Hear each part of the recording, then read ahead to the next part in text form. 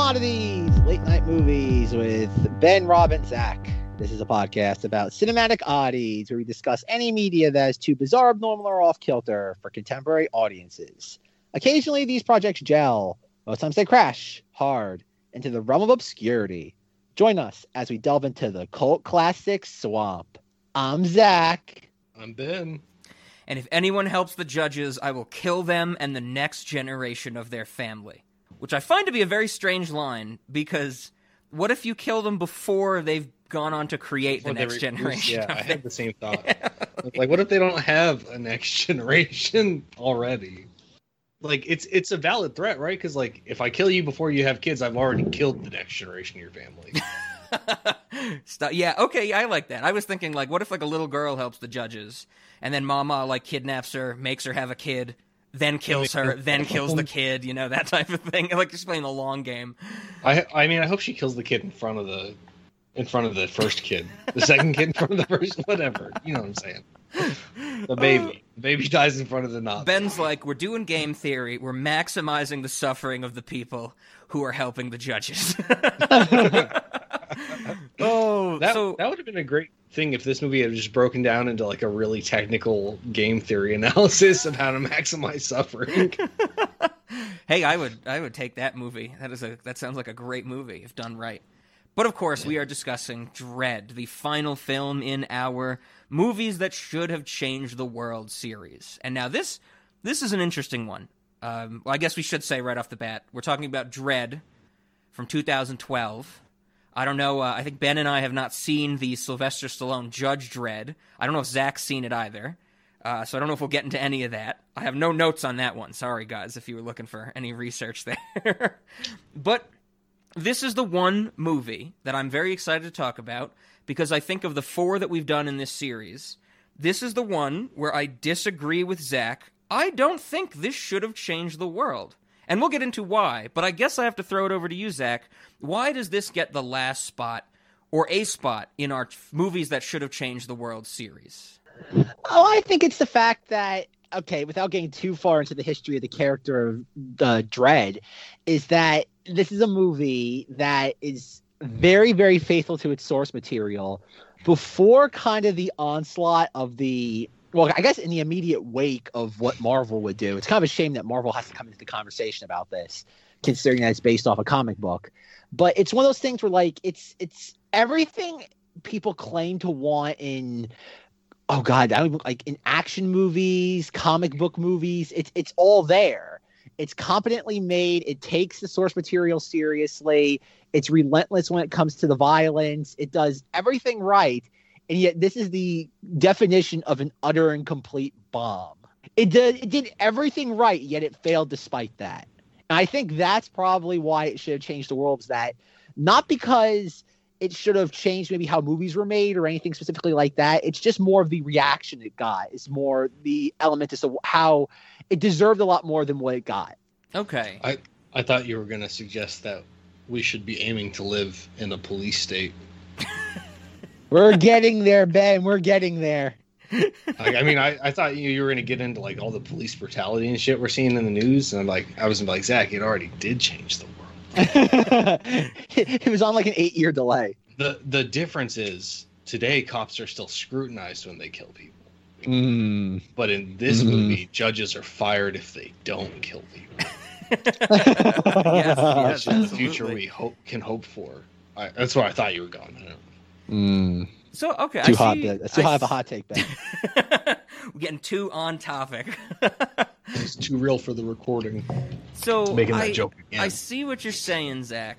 I guess, you know, I think now in all four of these episodes this series, we have touched on Marvel to some extent or another. So it's almost inevitable when we're talking about movies that should have changed the world, we talk about the movies that did change the world.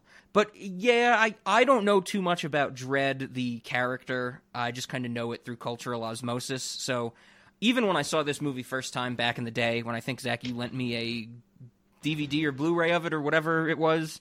Blu-ray, baby. Yep, I was just kind of like, okay, you know, this is cool, and I watched it, and that's my context for everybody. Zach told me about this movie. I have actually seen this movie a good bit. Like, I think this movie is incredibly fun to watch. Like, the first time, I think I loved it. And then I, like, watched it with other people because, you know, it was, like, on some streaming service and we were hanging out. And I was like, oh, that's a pretty good movie. Like, we should check it out because they hadn't seen it. Spoilers, I guess, for late night movie. But every single time I've watched it, I've started to have the thought that this movie is very fun to watch, but I don't think it's a good movie. I have so many issues with this film, and I'm sure we'll get into it as we break it down and stuff like that. But I think it's one of those instances where it's not good, but I still enjoy it. So I have to throw it over to you, Ben. Have you seen this movie prior to this recording? Was this something that was in your field of when we did our Rock series? You know, you liked that action type of stuff, and this was a lot, 10 years after those Rock movies we talked about.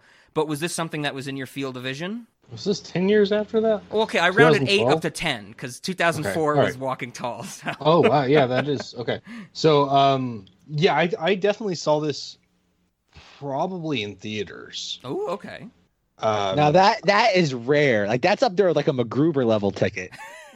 I don't have the ticket. I mean, not that. Hey, Ben. Ben. I have the ticket stub. I have it. Exactly. Try to sell it on eBay. Let me know if anybody will pay shipping to get it to them. Rob knows someone will. Zach, you have to stop saying the things you have because last week or 2 weeks ago, Zach mentioned his Tron toys, and Maximo emailed us and said, "Can I see Zach's Tron toys?" Now he's going to email us and say, "Zach, can you send me pictures of your ticket stub for Dredd?" But no, I saw this movie back then when it came out. I'm sure. I mean, I definitely did see it back then. I'm sure I saw it in theaters because I don't know that I was even like big into streaming services back then yet. So, I mean, my recollection of the movie is that it had shooting in it, I think. Check. And so I watched it. I watched it again today, and very prepared to be disappointed at misremembering how much shooting there was, but I was not disappointed because there was plenty of shooting. Oh yeah, this should be like Bullets the movie. You saying that you have problems with it makes me curious because there were a few things that I was like, plot inconsistencies here and there, whatever. But overall, that didn't make me dislike the movie or think it wasn't good. In terms of what it's trying to be, I think it was great. Okay. I mean, it is, like I said, I find this movie very fun, but it's just, there's so many things in it. I'm just like, well, I think it kind of goes almost across the board. There's performances I don't like. There's movie cliches in terms of like visual storytelling I don't like. I have to say my least favorite part is the whole third act twist where he's fighting corrupt judges. I'm like, I hate that. I just want him fight the criminals and move up the building. Like, I hate that corrupt judges come into it. Because something that Zach said to me, and I'm sure Zach's going to expand on this point when I think he shared this movie with me, is that it's minimal. Dredd doesn't have to save the world. Dredd just has to survive. And I do like that aspect of the movie, where he's just in one building, and as we see in all these sweeping landscape shots at the beginning and the end, there's a bajillion of these buildings in post-apocalyptic Earth. And I appreciate that, but once you have the corrupt judges come in, it's like, well, now he's fighting everything. Now he is trying to fight the world. He's not only fighting these one gang, this one Mama clan, he's fighting his own corruption or in his entity. I kind of disagree with your assessment, or with Zach's assessment then, I guess, that he's not fighting to save the whole world. Because initially, yes, he's fighting to save his own life, but eventually he learns that they're producing slow-mo, and, like, that becomes his goal. And he decides that he's going to take out their distribution facility. Sure. And in part, surviving necessitates that, but I don't know. Like, he could have survived and not also taken them down, I guess. Oh, sure. And so he does decide that he's going to take out the production of slow-mo that is the production for the whole city, Mega City 1, from Boston to DC. So in that regard, he is kind of inadvertently thrust into a situation where he has to save the world. Sure. I guess I'll have to throw it over to Zach after this to see if I remembered his take correctly. But I do. That's another thing I think I don't like about this movie, that he takes it on himself to be like, Well, you mentioned it earlier with police state, and I think that's a big part of this movie, is that Judge Dredd is just the law. Like, he doesn't care if the law is good or bad. He just knows how he has to uphold it. Like, we get that scene with the bum, where the bum's, like, sitting outside the building at the beginning, and he's like, if you're here when we come back out, I'm gonna fucking rape your face, you know? Like, he's just terrible to these people. And I get that that's the point of this movie, but for me, specifically, it turns into one of those things where Judge Dredd just finds out, oh, drugs are being made, drugs are bad, I must stop drugs. And like I said, I kind of understand that's what the movie's going for, but I just don't appreciate that on such a cut and dry storytelling level. So, Zach, am I correct in remembering that take that you had about the one building thing? I find it fascinating that Rob reiterates a point that I made sometime like 8 years ago. And Ben's thing is, Rob, you're not wrong. Zach's wrong for suggesting that notion to you. I like that. He refused to go after Rob. He goes after me for Rob. That's fascinating. I can't give Rob credit for something that is not his. It was your idea. So Ben, I have a hot take. I heard that Zach hates the Jews. I heard that Zach hates something that everybody loves. Like, I should phrase all of my points this way now. So Ben can attack me, but can attack Rob without directly attacking him. Ben, I really like this movie, but I heard Zach does not like this movie for my reasons.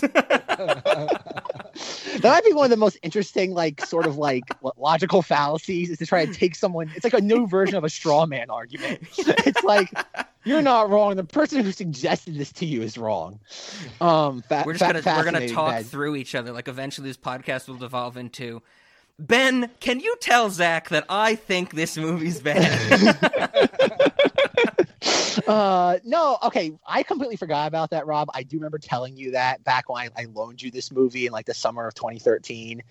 What Ben's point is, like, I kind of think this movie, for what it's going for, like, is it perfect in an objective sense? No, of course it's. I don't think it's Judge Dredd movie is not meant to be perfect, but I think considering what it's going for as a adaptation of a very, very niche comic book that's meant to kind of make it open or palatable to the masses, I don't think you can make it as broad yet as faithful at the same time. And that's what I mean by how this should have changed the world, and how I'm just going to keep refining that concept or that notion I was getting at, is that, like, think about it. Like, we make fun of Marvel because literally every movie is the same. And I know that's a very tired argument, but now I have to do the kind of explain to people now that this weekend WandaVision came out, and Rob's going to love this. We have new, much like how we have the Death Wish thing when it came to the Aristocats, I watched WandaVision for literally 6 minutes and I gave up and I started watching Barry Lyndon instead. Oh, thank God. That's Zach's best take on a Marvel property I've heard in quite some time. but I like that. I like that. I was so bored with a Marvel Disney series that my thing, in order to become more interested, was to watch maybe the driest Stanley Kubrick film ever made. That was my thing, and being like, this Hawaiian Punch is too boring. I think I need a nice Merlot, and like that's kind of like what this is. I'm sorry, but the point being is that like we live in an age where everything has to be designed so everybody can like it. I think I've said it before, like, when eventually you make something for everyone, it appeals to no one. Sure. And I think Dredd's the perfect example of, you take a very niche comic book that's about kind of this judge, jury, and executioner that just goes around in this authoritarian, totalitarian state. And you've made it to the point where, like, not just that it's fun to watch, but you give the titular character that's known for being so stoic and a fixed point, you actually give him a character arc throughout the film. And I think that's the thing. I cannot think of another adaptation of a pre-existing pulpy property that's able to do so much yet remain so loyal at the same time. And I know that's kind of not the point you were getting at, either of you, but I think that's the thing. Like we make fun of the character of Dredd. For someone who's meant to be such a hard ass, he's pretty fluid in this movie. Like even the bum outside Peachtree's. Like I love the oh god, what's the sign the bum has? Like will self-deface for credits. Yeah, something like that. I love that. Like I want that as a bumper sticker. Like he said, he's like rookie. Like write him up.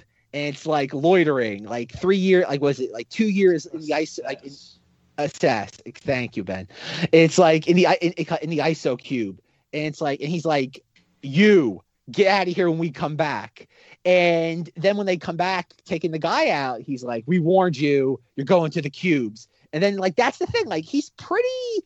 Like for them, unless he's directly threatened, he's pretty like even when it comes to the two kids that like allow for Anderson to kind of be taken like captive, he doesn't even shoot them. He stuns them, and he doesn't do that to basically anybody else in the entire film. So he's like this incarnation of the character, which is different than how he's portrayed in the comics. My very limited grasp of the 2000 AD comic is he's pretty forgiving in this, relatively speaking. So, I mean, to your point about the vagrant, the rookie says vagrancy, 2 weeks or 2 months ISO cubes. Whatever, yeah. But prioritize murders. Yeah. Mhm. And he says, like, go to assessment and tells the guy to leave. So, I mean, I didn't feel like that was forgiving so much as a callback to the fact that there are something like 17,000 serious crimes reported every day, and the judges can only respond to about 6% of them. So like it didn't, like, forgiving or not, whether Dredd had any kind of personal emotional experience about it or not, I think it made sense for his character, who is a lawman, to be like, we prioritize the serious crime, which is why we're here. Sure. But if you're trying to portray him as just this person that's just like how the one corrupt judge, like just a meat grinder, it's like, no, he would just go through anybody that's violating the law. The fact that he's like, okay, this is not worth our time. And I think that's also kind of like a microcosm moment of the entire like Mega City 1, where like there's all this stuff happening, and it's just we pick out what we think we can solve. It's that like, are we going to ignore other problems? Sure. I mean, they could solve the vagrancy, so it's a little more than just what we can solve. It's what we can solve that would be worth solving. But I think but that's the thing, though, and I think that becomes like a microcosm of what the whole film is with Peachtree's. Is that like, okay, they go in for 3 murders, the medic kind of gives them like the emergency break on the plot. Like it's just like the movie comes to a grinding halt as we have exposition for like 3 minutes straight, and I think that's what it is. It's like, okay, we came here for 3 murders, now we're going to basically shut down an entire crime ring being run out of this one block. So before we get too much deeper, I want to reference something you said earlier that about this being like an authoritarian or totalitarian state. I don't know anything about the lore of Dredd, so like I don't know if there is like a totalitarian or like a dictator involved. But as far as authoritative states go, or police states, this one's really fucking badly managed. Like yes, like there's so much crime that's allowed to happen just because they are understaffed. So like I hesitate to even call it authoritarian. I'm definitely down to call it a police state because the police have authority to shoot anybody provided that's what their sentence should be. Like, you know, they can ascertain guilt and then execute punishment immediately. So I'm down to call it a police state. But authoritarian just feels weird because it's not, there's very little authority being applied to these people other than when they're killed by police. Sure. I think that the intensity, sure, we can argue the intensity of it though, but it's still there. Whether they're efficiently doing it is something else entirely, but it's still there. Well, I tend to think of authoritarian or totalitarian as being like a all-encompassing ruling structure, and I guess that's what I'm getting at, is that there's no all-encompassing ruling structure. There's just judges trying to do something. I think if you go and look at the comics, there is a more of a hierarchy. I know Dredd. I think that's even what the Stallone film was about. Like there is like bureaucracy, and there is that kind of like upper echelon of judges that sit there, have control over things. I don't just think it's a bunch of just like people running around trying to kind of just like corral the masses. I don't think it's that. I think there's more to it. It's just like after how the Stallone movie bombed, they wanted to make it, and I think you guys probably both saw this in your research, it's supposed to be like a slice of life of a judge. and that's it. Mm-hmm. Okay, yeah, sure. That's my understanding. I could be wrong, but I'm pretty sure they want to stay away from that. Like Dredd is going to like have to like fight everybody at once.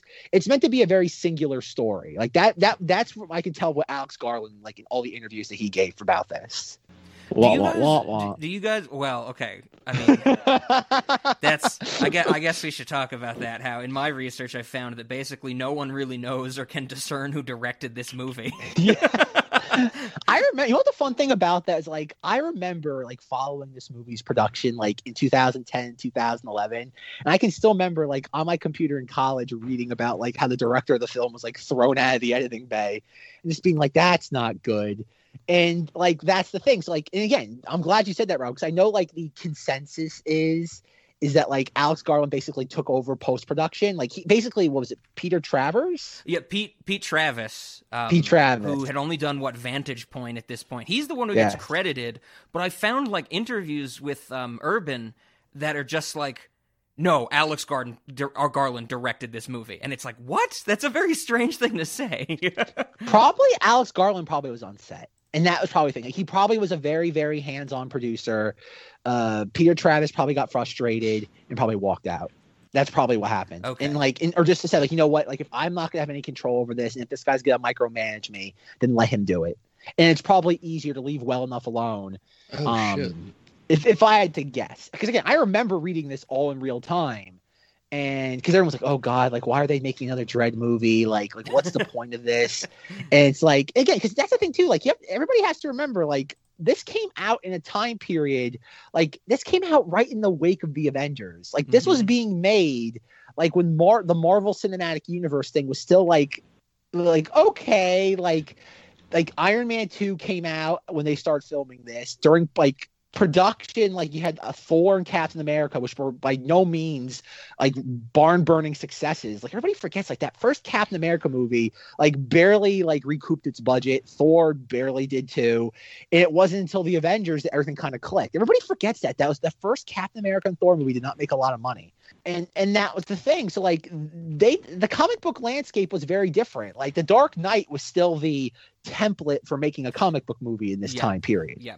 We do have to mention, because Zach made the noise, Alex Garland, we know and love him as the director of Annihilation. But he's also the director of a terrible movie known as Ex Machina. So I have to interject briefly with what I've learned about the authoritarianism in the Dredd comic. Ben's getting political this episode.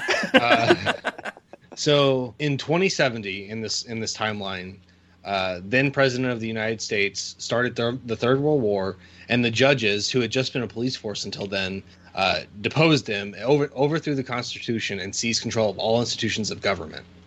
So they did become an authoritarian government. Okay. But I guess they just had so little power that they couldn't control everything. But occasionally the writers would get letters from children who seemed to be agreeing with the hard right stance. So they made the strip more political to bring out the fact that we did not agree with Dredd. Interesting. Well, that's the thing. It's like a British satire of like, oh God, like a police state in America. Like, that's what it's meant to be. That's what their intent is. Whether like it's kind of like the Starship Troopers thing, where people kind of just don't get it. Like, they're just like, oh, Dredd's cool, and I think that's what the movie was trying to go for. It's like they're trying to make Dredd less of like a cartoon character of like a demented police officer, and more of like, okay, like he's not like more of just an action hero. He's less of a caricature and more of an action hero in this than he is probably in his comic.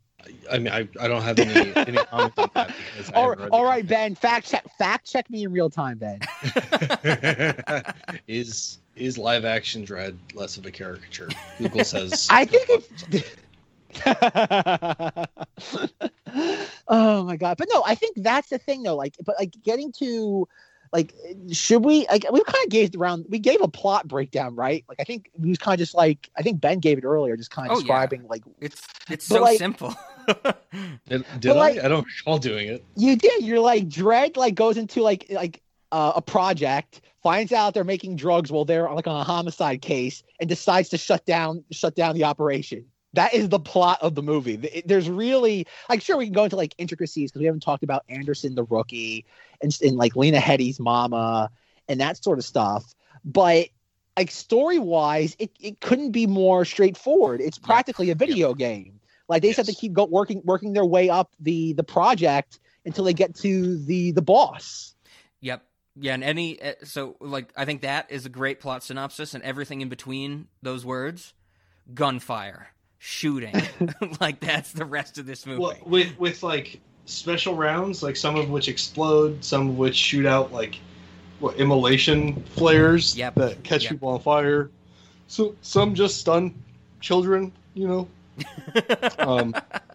Which I guess he only had 2 stun rounds because later he runs out of ammo completely, and as far as we know, he only used 2. That was something that I was like, I definitely, you know, I'm never one to say I want like an explanation of this stuff that doesn't exist in the real world, but the gun itself is not that big, and apparently he has like 8 different settings on it.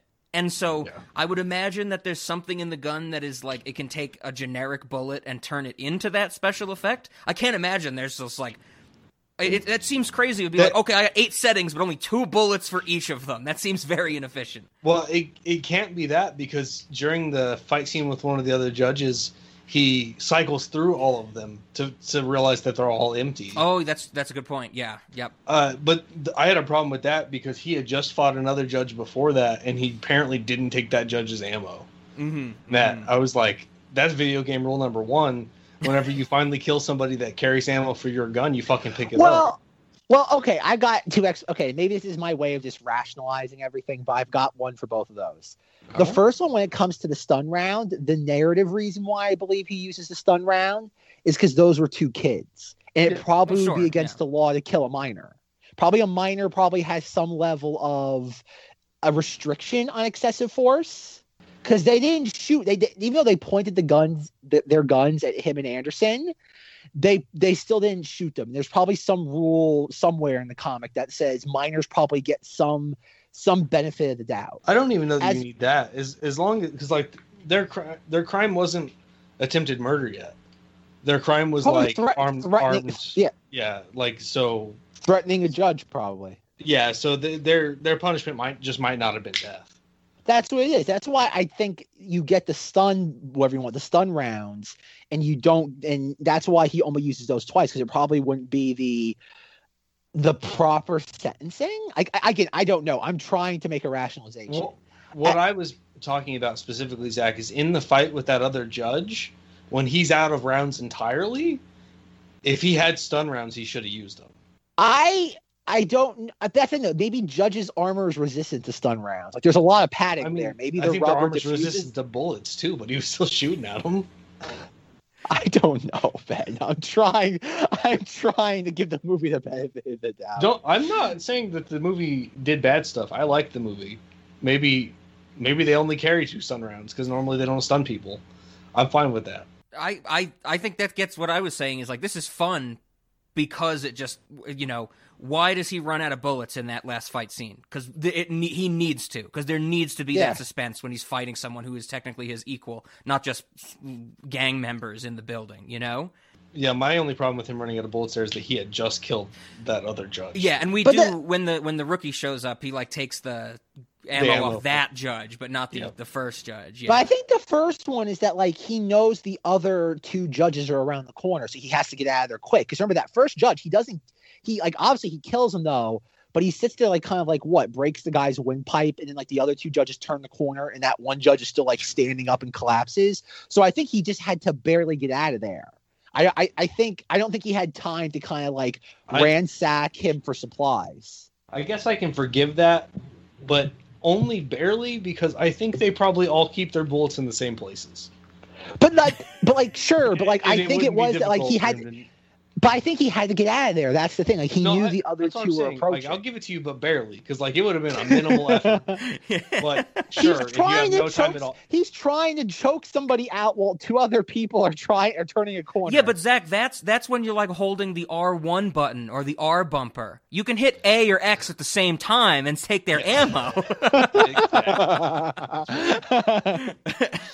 As you're karate chopping him in the throat, you just also grab the ammo with the other hand. It's easy. I've done it. 2 judges as well. Ben is the authority. That's right. Real life karate chop, steal your ammo. Well, I think we're getting at something that another thing that, you know, this whole kind of arc of the movie. I think I do like Dredd. Like Karl Urban as Dredd is great. You know, I love that he doesn't take his mask off. I love that the whole time you just see him frowning, like he's the entire movie, and it's very strange and it's good fun. But I have to say, Olivia Thirlby, who plays Psychic Woman, I think she is horrendous. I think she is so stale that I can't stand it. And I love that stale of a character. Oh God! Oh my! And then there's that part in the movie when they're going like to bust the slow-mo people or whatever when they first get into the peach trees, and he says something like, "Rookie, where's your helmet?" And she says, "A helmet interferes with my psychic abilities." And the movie might as well just say, "I am the hot woman. I cannot cover my blonde hair." Because she doesn't constantly use her psychic abilities. Like, she clearly turns them on and off because we get a visual cue to know when she's doing it because the movie thinks we're stupid. And so she should just have her helmet on all the time, and then when they need to do the interrogation, take it off. It's the movie literally saying, "I am woman, you must see me, and my hair, and my face." And that bothers the shit out of me in this movie. I disagree with that. Like, okay, I don't argue the fact that you have. Okay, I'm going to try. I don't disagree with the fact that like she's an attractive woman, so they want to put her on display, and plus you want to make it a little more easily identifiable in action sequences who is who, because with them running around, if she had her helmet on as well, it gives Dredd a little less identity in those sequences. Like throughout most of them, I know Rob, you're going to say later in the film when he's fighting the other judges, it would be hard to differentiate. But at the same time, though, is that like, oh God, when you say the movie thinks we're stupid, it's like, Rob, it's a movie. Is that like you need something to signify that she's reading someone's mind, and it's a pretty neat effect. Like the fact that like everything starts to vibrate and like everything becomes kind of like weirdly like iridescent. Like that's like again, film is a visual medium. They could have done the Christopher Nolan thing where like she's like, hold on a second, and she sits there. She's like, I'm sensing it right now, and she talks her way through it. Like I don't think that's wrong. You're signifying to the audience through showing, not telling. Like I don't see why that's again, if you dislike it, that's fine, but I don't think it's an objectively bad thing. I think it is the pairing of what you just said, is that when she uses her psychic powers, we get the visual cue, and then she has to tell Dredd what she just learned. We don't need both. But it does that. It does that at the beginning. But then, like, she has the moment when she's with the I forget what his name is. The guy that's like one of Mama's like lieutenants. Okay. Is that what his name is? His name is Avon Barksdale. He's the main villain in The Wire. Okay, let's get that right. His real name is Wood Harris, and I actually really like him in this movie because he's also great in The Wire as Avon Barksdale. But sure, Zach, go ahead. I see what you're saying. But like when they're having their interactions together, whether it's like when she has him tied up or it's the other way around, we don't get a lot of that communication. It's like, and I think that's what it is though. Like, yes, is she communicating to Dredd?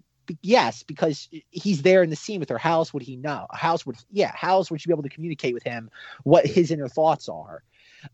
Again, I don't even think it's I don't think it's forgiving it because I don't see it as an indiscretion on the film's part.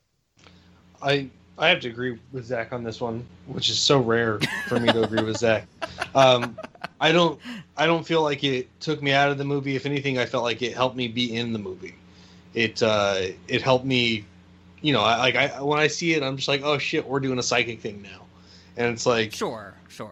Like Zach said, it's showing, not telling. We don't have to deal with her babbling about what she's experiencing, and also, I mean, it does make sense that unless she can psychically communicate it to Dredd, which they would have to inform us of at least at some point, maybe not repeatedly, she has to tell him things. So I don't think I agree. It's not an indiscretion. I think it's as well done and as succinctly done as it could be. Okay, I definitely disagree. I hate it, but I will say that it fits the visual style of this movie with everything that we have with the slow-mo, with the colors, with the slow-mo, really... the drum. I guess we should say when I say slow-mo, I don't necessarily mean slow motion action scenes. I meant when they actually slow their brain processes down, so everything is in slow motion.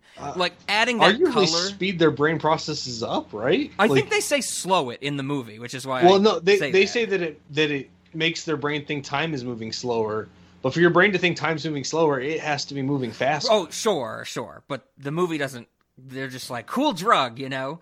But yeah, I get the whole like psychic flash type of thing. It totally fits with the visual style of this movie. So I understand, and I can get behind it for that reason. But it's like, once we've been, watching this movie and we're into the third act, and then we see her, we see the other Flash, and it gets at me. I hate when it's like, you have these powers that are just kind of...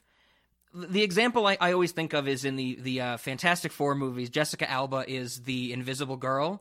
Like, what does she do? She stands there and goes, "Wah!" Like there's nothing to it. And that's what this psychic is doing, is she's just like, "Wah! These are my powers." It's like the end of Dark City, when they're psychic and you're just looking at each other. And the final battle is, and they're just grunting at each other. Like, I can't stand that stuff. But that's very personal. Oh, yeah, Rob, yeah. I forgot. Rob doesn't like scanners either. Like, I forgot about that. Yes, it's like the Daniel Tosh joke. How does Superman fly faster?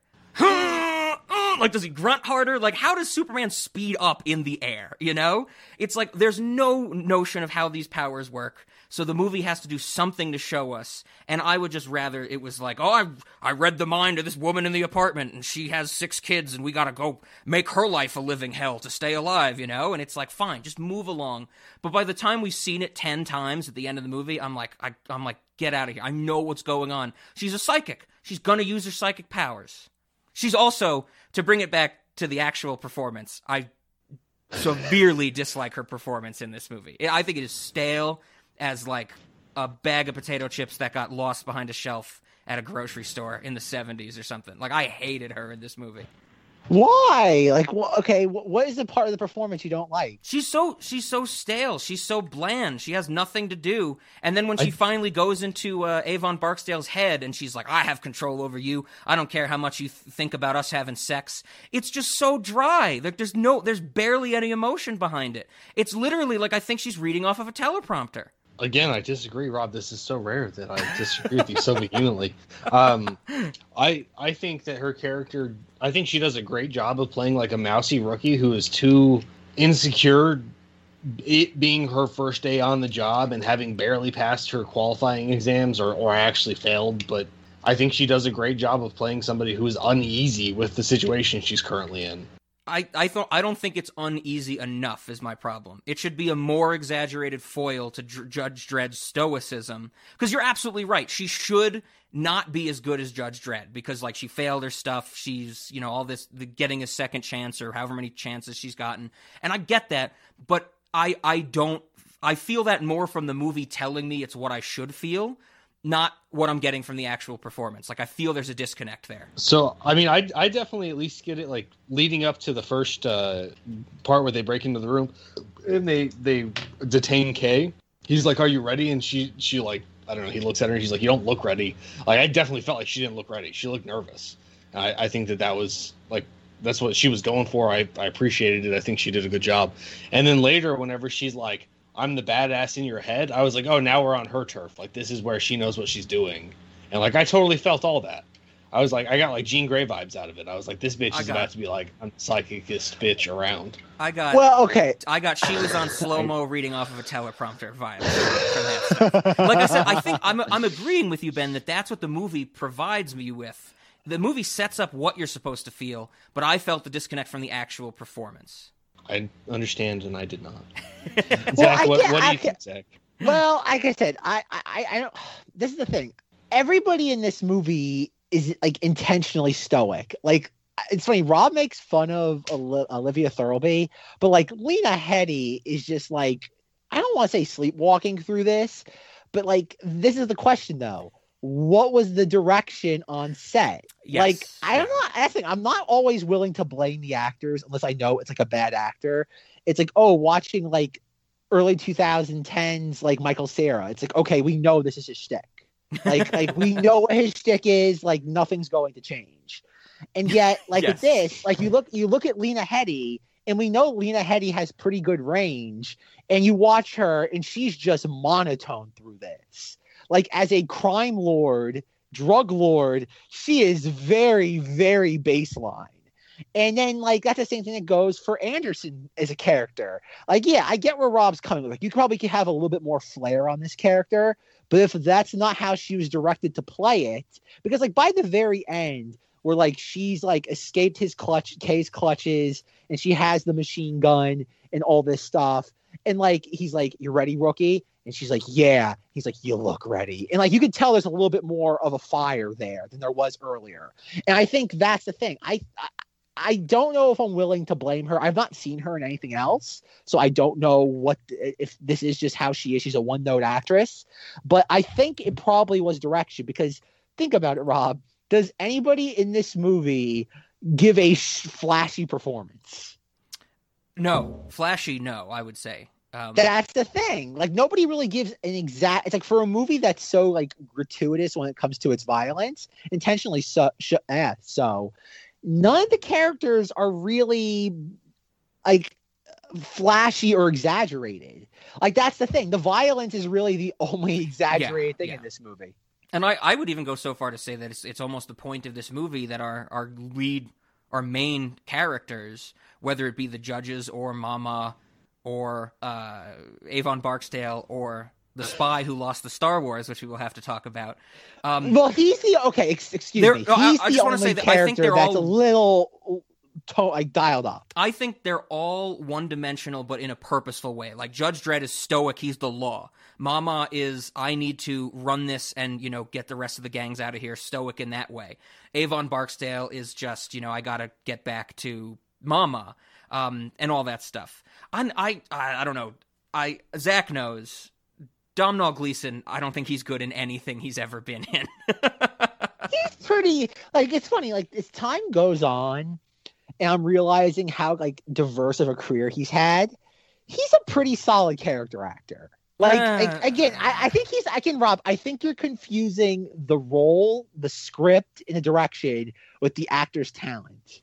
Well, sure. I mean, but when it okay, I give you that on Olivia Thirlby because I haven't seen her in anything else either. Domhnall Gleeson, I've seen in so much stuff, and he's playing the same wimpy person, with the exception of Hux. I'll give you that, because he's supposed to be Nazi man in Star Wars, but it's never anything I really enjoy. But like, I've only seen him in a handful of things, but like, you look, like, juxtapose him as the man who lost the Star Wars to him in this, to like him in Peter Rabbit, where he plays like a guy that's like mad at like, oh God, what's it? James Corden Bunny Rabbit. Like, he's like, again, I'm not saying that he's like Daniel Day-Lewis caliber, but I think for a character actor, he can do what he's told. Like, again, I think for what he's asked to do in this, to play like an abused manic computer person, he has a pretty good identity in this. Like, he's pretty, like, all things considered, he's one of the more standout characters in this, is because he plays it so, like, he is the one exception. He plays the role very manic. I'll give you that relative to a lot of the other performances we see in this movie, as minimal or as not many as there are. He definitely has that type of flair. Because when you say flair and you bring him up now, I'm thinking of the scene where he has to, like, while Mama is leaning over him or like holding him at knife point, he has to communicate with some authority to get what he's able to do to the building, and he does play that well. I'll give you that. That conveys the scene of like he is scared type of thing. Yeah, I think that's like, and again, he's probably probably the only character in this film that has a chance to show different emotions. Okay. Maybe except for Olivia Thirlby. I did like when I did want to bring up about what Domhnall Gleeson does when he calls those people and says like, hey, we're going on this lockdown drill thing. Like, it should totally not be something they do where if you're not on the list, they put you on the list day of. That actually, I think that was one of my contenders for my quotes at the start. I was going to say, and I appreciate that sector. You just saved my ass over here. But I think that's what gets what you were saying it, Ben. Like, well, you were mentioning this, like, police state doesn't seem well managed. It seems like nothing is well managed, because he's like, God damn it, Sector, I put this in 3 times myself, and you're fucking me over here. My supervisor's riding my ass, and they're like, okay. Yeah, we totally believe you. You can have a gigantic lockdown out of nowhere that's going to cut off judges' communications. Fine, you know? There definitely should be another kind of security checkpoint in place. But look at the state of Mega City 1. Like, that's the problem. No, I think Ben and I are agreeing with that. Like, this is the universe, and that's great world building. But it's evidence that it is poorly managed. Yep. Exactly. And I think that even goes to the point, too, like, where you have, like Dredd's able to send out the distress call, and the 2, like, judges come as, like, reinforcements, and they're just like, eh.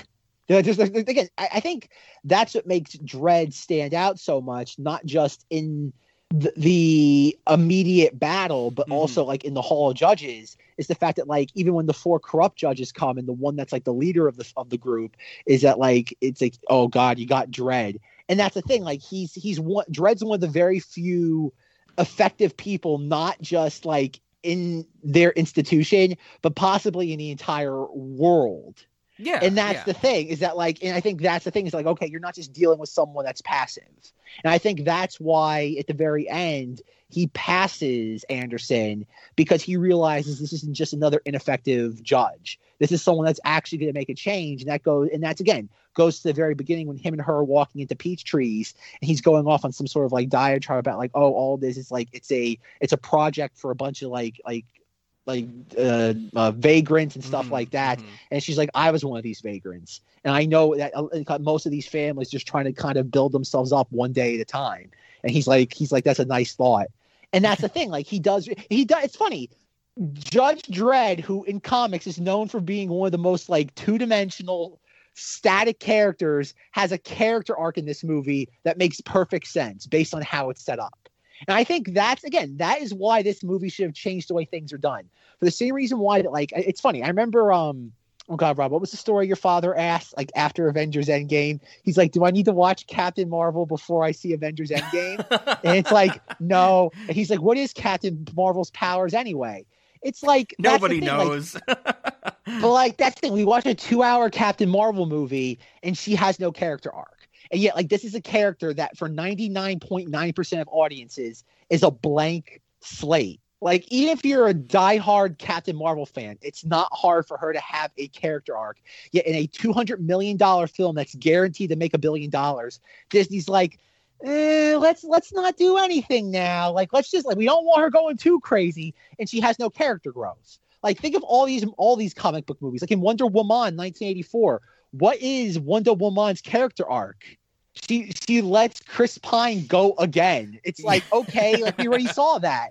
And yet, like, Wonder Woman is known for not being a static character. So, like, yet you take Dredd, who's the antithesis to probably every other comic book character in history, at least, like, on a mainstream level, and they gave him a character arc that, A, is contradictory, just that alone, character arc compared to static character, and it makes sense for the character based in the movie. And that alone, again, it's as if this movie has a really, like, rabid, hardcore fan base, yet it's as if nobody in the industry kind of, like, picked, like, the, oh God, copper wire out of the abandoned building. It's like there's some gems here, like, on how to write a comic book character in their own film. And yet everyone's just like, it didn't make any money. Let's just throw the baby out with the bathwater. Well, sure. And I think those same nuggets of excellence that you're mentioning are the things I do latch onto and make this movie so much fun. So I'm with you. I hear what you're saying. So you brought up that he passed Anderson at the end. I don't know. I had mixed feelings about that because it is so out of the character we're supposed to believe Dredd is. But at the same time, it kind of makes sense because he interacts with corrupt judges. And so, like, he learns that the system that he was completely devoted to isn't as straightforward as he thought it was. So then he decides that he can be not as straightforward as he has been. Like, I don't know. But at the same time, it kind of gave me the Beverly Hills Cop feeling where it's like, oh, so he also became corrupt. He also decided to break the rules. And I think that's a good point, but I think Zach said it. Beverly Hills Cop? Beverly Hills Cop? Or did we go through the turnstiles again, Rob? Yes, technically we are in the turnstiles. Tune in 3 weeks from now for Ben and I's thoughts on Beverly Hills Cop, where spoiler alert, the end of the movie is we should be happy that Eddie Murphy has corrupted an entire police department. But no, I think, Zach, you made a good point to what Ben is saying, is that he does, Dredd realizes that Olivia Thirlby, what's her, Anderson? I think Anderson, okay, yeah. She's Judge Anderson is what I. She's. I mean, 3 weeks from now, in Beverly Hills Cop, I do the same thing. To me, she is woman in movie, and so I think, Zach, you said it best. Where I do get and I do enjoy that he passes her because she's going to be able to actually do something in this system, or she cares more than the others. But that's kind of just like the cherry on top of that story, because she expects to fail, and I think she's injured by the end of the movie, and all that stuff. And so, but no, I mean. It's a very conflicting movie for me. I do have to ask, because we did bring up, before I forget it, that when the giant guns happen many times in this movie, but at one point a giant gun blows like a hole in a wall, and Dredd is able to get his comms back up. Did anybody else think how many people have died from falling off a half pipe while skateboarding on a balcony? Like, there's an entire half pipe that a bunch of people are skateboarding on, just hanging off the side of this building. How many people are dying a day from that? That seems so dangerous. So that didn't cross my mind, but it definitely crossed my mind that this Mama character just decided it was okay to lay waste to, like, tens of families. Yes. Yeah, she kills everybody in that shootout. Like, there's no, I mean, everybody except the judges, I guess. Yeah, everybody except who she wants to kill. Yeah, yep. But no, that threw me for a loop. I was like, these people are skateboarding. Like, is there a net under there? Like, is this like the advanced skate park? Is there a beginner skate park somewhere in the peach trees thing, so you don't die if you accidentally, like, fall off the side or something? No, you just take slow-mo on your way down, so you get like a full life before you hit the ground. Yes. So that I was definitely like, that is a crazy design, and I mean, it's a good visual. I like that there's like, oh, there's random things outside. We need a way for them to get the corrupt judges in there, I guess, because the movie wants us to. But that just threw me for a loop for sure.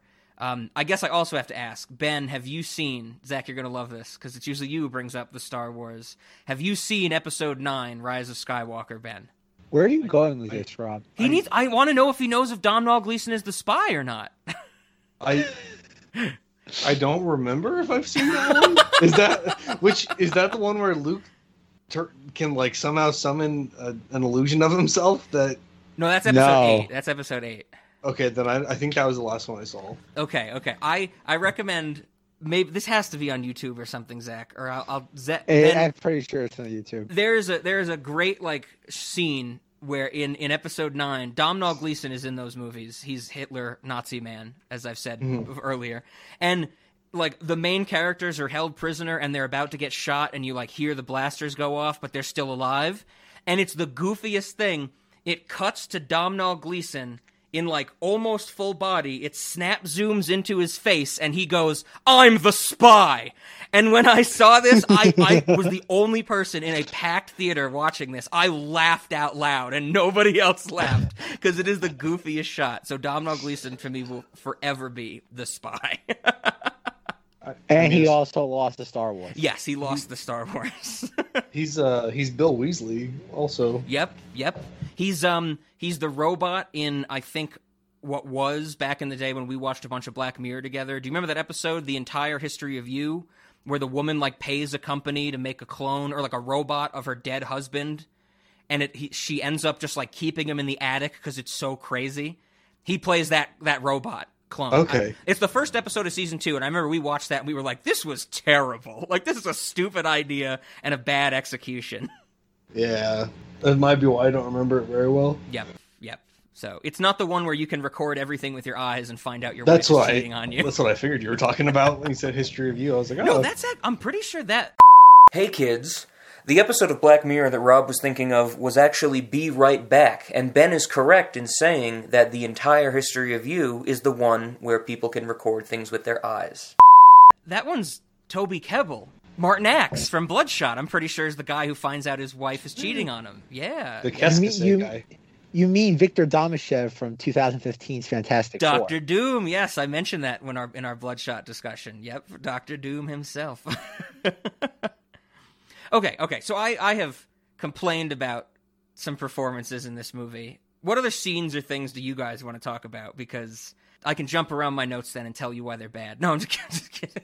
I guess I kind of enjoyed the scene where, you know, they're on like level 39 or whatever, taking out the first room they go into, and we see a close up of Judge Dredd's frown in slow motion. Whenever they blow that door, I kind of enjoyed the level of detail we got in how the percussion, I guess, impacted the gangster's stomach. Like we just see like organ shattering, internal bleeding, causing levels of trauma.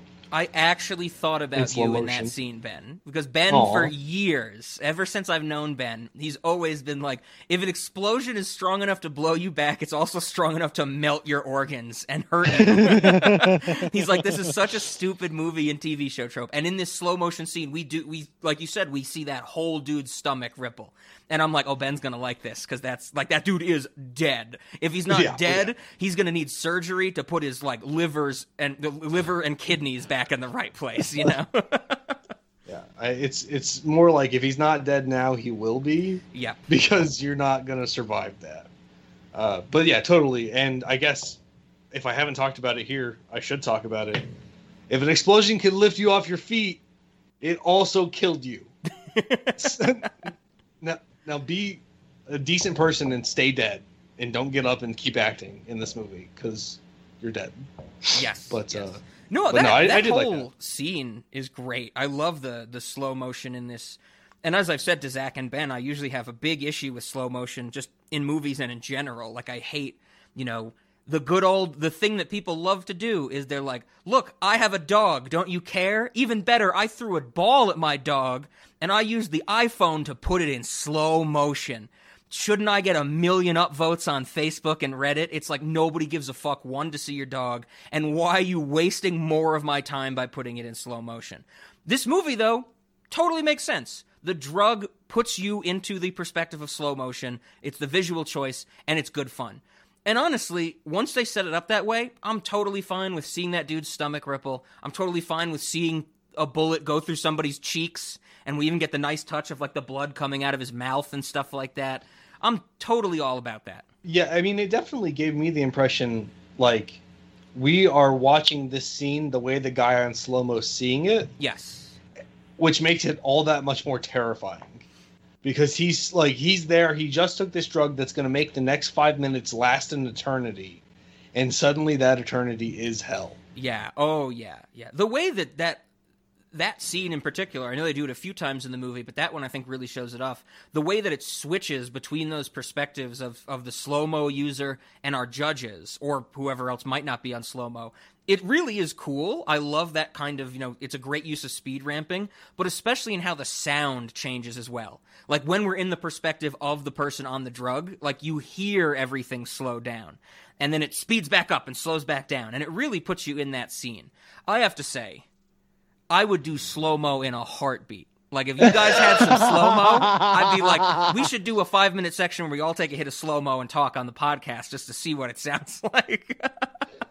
Rob, I think you should take the next 5 minutes of this recording and stretch it into 25 minutes as we talk. Now, 1/100th, right? So we need like 500 minutes. I mean, it even shows up at the beginning, right? There's someone in the car doing slow-mo in that first opening chase. Speaking of which, do you guys remember, because I didn't write it down, do either of you remember why Judge Dredd is chasing them? Is it because they robbed something, or they're just reckless endangerment or drug use? I don't recall. I think it was reckless endangerment, but he says, like, they're driving erratically, they're under the influence of narcotics, and I was like, bitch, you don't know that. Like... Maybe they're just bad raging. Yeah. Maybe he has diarrhea and has to get home. It's like, you don't know. Yeah, that's So that gave me, like, I'm sure that you've experienced it where, like, that's some stupid shit you're predicting, and then it happens in the movie, and you're like, oh, they were right. Yeah. Like, oh. So, but no, I don't know why they were being chased. But if they had just robbed something, I think, no, flat out, anyway, if you're being chased, if you're in a situation where you could be getting chased by the police or need to act quickly or there are guns involved, you probably shouldn't do slow-mo, since it seems to also make them move slower. This has been a Cinemodities PSA. If you're in a getaway car, don't take slow-mo. I mean, but if you have Coke, take... Absolutely. PCP makes you feel invincible 100%. I do have to say, I love the design of the motorcycles. Like, they're very cool and very minimalist, futuristic type of thing. And then I love when the car, like, something happens to the car and Judge Dredd has to get off of his bike and actually, like, go to the criminals. And he says, "Bike, activate crowd control." And the bike starts saying commands like, "You are in violation of blah, blah, blah. Move along. Nothing to see here." And I'm like, that's great. Like, that's an absolutely wonderful feature for a police bike to have. At first, the bike is like, "Stay calm. Don't get too close. If you do, you're going to prison." Yes. And I was like, this started off kind of nice, and then it's like, fuck you. The only thing we're missing is the bike to be, you know, like you said, you know, like stay back, be protected. If you don't, you're going to prison. That vagrant over there, you better not be here after this arrest. Bike, activate crowd control. Activated. Citizens, be calm. Step back from the crime scene.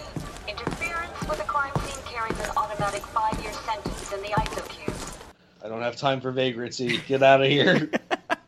It's a good little opening scene. I think it sets up the visuals of the movie. It sets up that Dredd is just on patrol. You know, he has to respond to a call and that type of thing. But yeah, I was trying to remember, like, during this conversation, like, why was he chasing them? And I think it was just, you know, any judges in the area, these people are bad, do bad things, stop them, you know, that type of thing. Yeah, that's more or less what it was. And then, so, after that, we get kind of the showdown with Dredd and that dude who has, like, a hostage. And he's just like, if you let her go now, you'll get life without parole. And he's like, that's you're a bad deal? negotiator. Yeah. It's like, the other alternative is that you die. I said I'd shoot her. Oh, yeah, that's a very interesting scene, because once, like, the criminal's killed, and, like, there's that woman, I think it's the hostage, she's like, "Thank you, Judge," and he just leaves. And it's like, it seems like she's saying it more out of obligation. Out of, like, fear. Yeah, where she's like, okay, she's like, "I swear, you know, don't look at my business, because I'm breaking 60 laws that you're going to arrest me for. Like, just leave me alone. Thank you, Judge."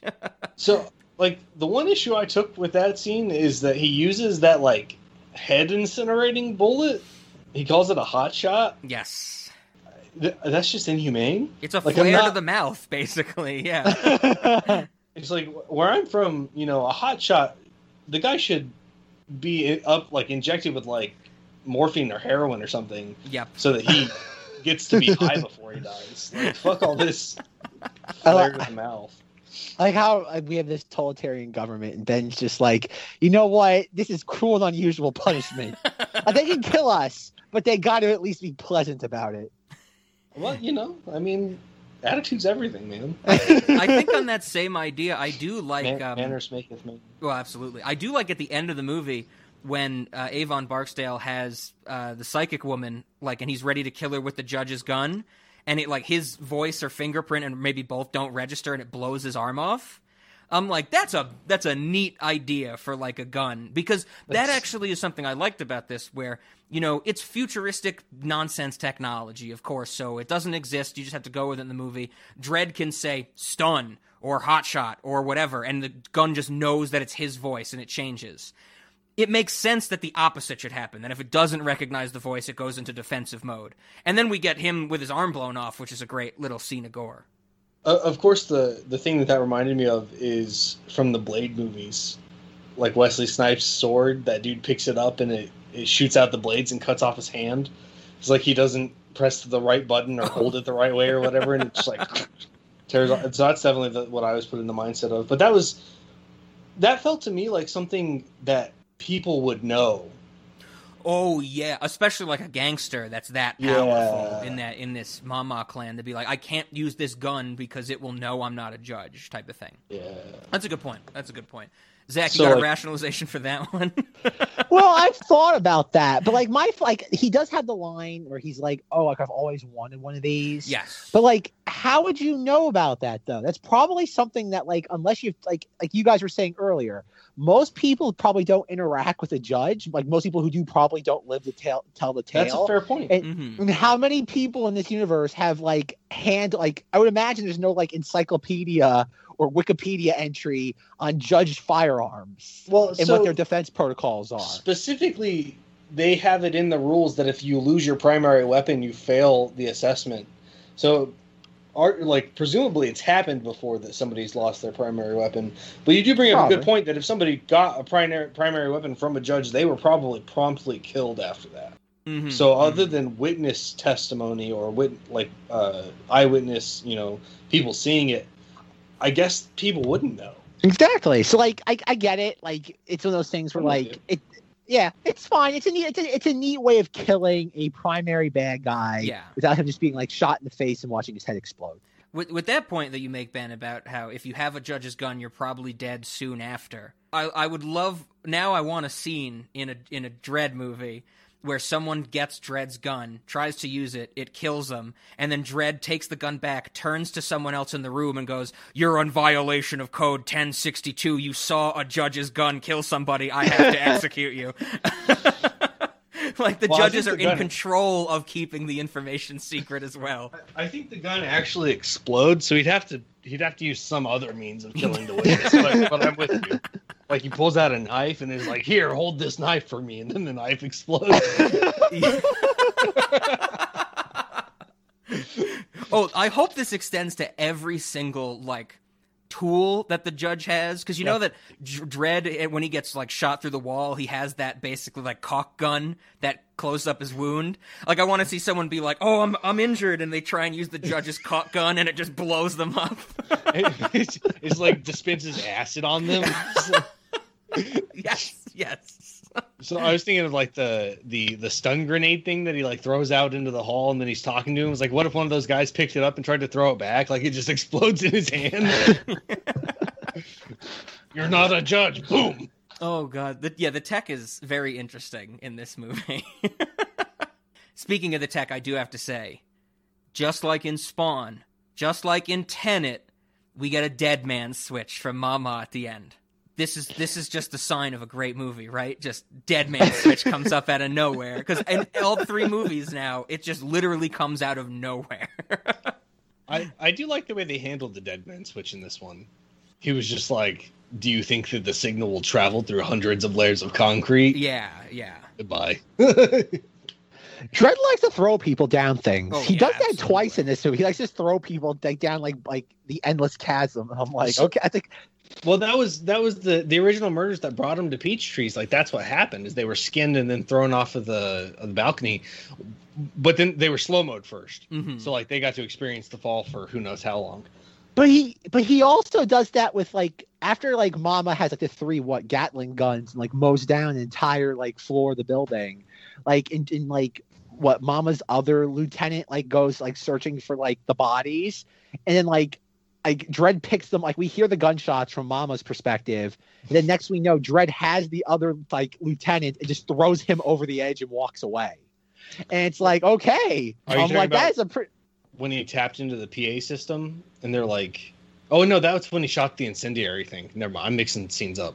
Yeah, but like I said, that was the thing. Like that's a pretty cool like finishing move. Like taking her like after like she mows down an entire floor, you take her top lieutenant that's searching for your dead body, just pick him up and literally just throw him over the railing. Yeah, I kind of took that as like I don't know exactly how to describe it. Like they were nodding at the fact that that's what the criminals did, and then that's what was being done to the criminals. Kind of nodding at the fact that maybe the judges aren't completely on the up and up. They live in a vertical building. It's like you don't have too many other options, you know? Well, he has no bullets, so you gotta get creative.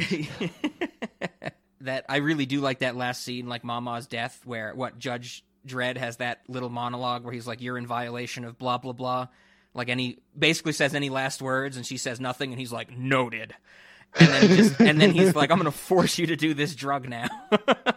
If I was dropped off somewhere, I'd want to take some slow-mo beforehand. At least in the God. I mean, just so I have some thoughts about this. I would like, if you have slow-mo in your system, like, you might be terrified the whole time you're falling. Sure. And then that could just be really awful, long, prolonged, terrifying experience. Or you might not think you're falling fast enough to get hurt. Oh, interesting. So I was you going to say... might be fine. I was going to say you might start off scared, and since you're in slow motion, you come to the realization that you will die. And you kind of hit this Zen-like status right before you die, you know? So then you make it to, like, Buddha's second level of heaven or whatever. You find whatever Nirvana the Buddhists believe. 3/4 of the way down. Yes. Yeah. Makes sense to me. It's actually I think one of the things that I still really enjoy about this movie and attracted to me the first time Zach shared it with me is that as far as we know, the drug is just you perceive things in slow motion. Like, it's not like, you know, oh, it's the craziest high that's ever existed and it you like feels better than anything else. And really, the movie does it. I think the movie does a good job of just saying, yeah, it makes you slow motion. Like, as far as I remember, there's no, like, talk of, oh, it gives you these terrible side effects and it's killing thousands of people. No. It's because Judge Dredd is just, I am the law, drugs are bad, must stop drugs. Yeah, that is a good point. All they say is that it's, like, sweeping the city and that people like doing it for some reason. Yeah. Because I think it's getting at, like, a very fundamental thing of why people do drugs is to change their perspective, but it's playing at it in such a basic way that it's like, yeah, now you see things in slow motion. It's very simple, and that's good. I would have hated it if it was like, this is the most pure form of heroin that's ever existed, you know, and it's like, this is gonna just ruin people's lives, but there's never any line like that where it's like there's 17,000 crimes a day because of this drug or anything. I'm glad they stay away from that. I don't know. I feel a little strange about that, because generally, if something's going to be illegal, I would like for there to be a reason that it's illegal. Sure. I mean, you know, it seems like almost everything's illegal in this universe. Almost everything's punishable by some amount of prison. That's a good way to put it. Yeah. I don't know. So, like, anything that, what I should say is anything that is illegal is punishable by prison. Yep. Like, vagrancy is punishable by, like, 2 months in the ISO cubes. Whatever he says, Judge Dredd says is very egregious for that, you know? Like, I'm just imagining Judge Dredd goes to a restaurant and his steak is undercooked and he's like, that's 2 hours in the ISO cubes, you know? And it's just like everything has some form of punishment attached to it. So actually, this actually kind of ties back into the kids in the stun rounds. He actually says the Juve cubes. Oh, that's right. Which was that's a great saying. Like, ISO cubes make sense. Like, it's solitary confinement, I would imagine. But Juve cubes just rolls off the tongue. Like, that should be like a band name or something. Be like, welcome to the stage, the Juve cubes. Right. So we're getting indication that what Zach said is right, that juveniles are treated differently in this system. Do you think it's the same idea? It's just a physically smaller cube? Like, the cube itself is juvenile? I think that the cube is young. Like, it's not, like, it hasn't seen as much shit. It's not ready for the big times. I like that. Yep. It still has like some soft spots in it, you know? Yeah, definitely. Like, if you tried hard enough, you could, like, mold some of its spots into, like, pottery bowls and shit. Like, that's how soft it is. Can't have adults in there. Gotta have Juves.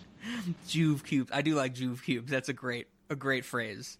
That's one of the other things I do like about this movie is that, you know, we don't really get a lot of explanation onto what the jargon is. I do like that it's just like, boom, here you go. You know, they're just spouting off jargon. The judges, or the judge and Anderson, are just like spouting off jargon. I know what it means. And it's like, good, I don't want anybody to explain this to me. Yeah, and like, you get to avoid that feeling of, like, why are they explaining it to each other? Yep, exactly. The one thing that they say is, like, that they don't explain is we got 4 bodies for Recyc. Yep. I looked into that. Recyc is body recycling, and they, like, turn people's bodies into food and other things that are used by industry. So there's, like, supposedly there's, like, 0 waste in Mega City 1, okay, including human bodies. but there's also no room to bury human bodies, so they just like turn them into resources and food. Right on. I got nothing wrong with that. I think that gives me an idea for the restaurant later on in this episode. People. Oh God. Oh, Zach, what were there any other scenes that we haven't talked about that you wanted to mention? This is one of those movies where I guess we should say it is 90 minutes long, which is very surprising for this this series, I should say. You know, Starship Troopers over 2 hours, Speed Racers over 2 hours. We did 2 movies in the Tron episode, and this one we get a nice 90-minute bullet-filled romp. Bullet-filled romp indeed. Sequences, like I said, there's really nothing in this movie that, like, is there like a set piece? Like you had to show one person, one scene. I guess it'd be that slow-mo gunfight from like when they first captured Kay. I guess that's genuinely like the demo sequence for this. Yeah. Because they're like, the thing I find interesting about this movie is that like Dredd really doesn't have like a physical nemesis in this. Mm-hmm. Like that's the only thing I have to say is maybe a detriment to this movie, is that like after like he resupplies himself, it just feels like a fait accompli that he's gonna get Mama. Oh, sure. Like that's his last push. Absolutely. Yeah, it's like he's able to defeat 4 judges.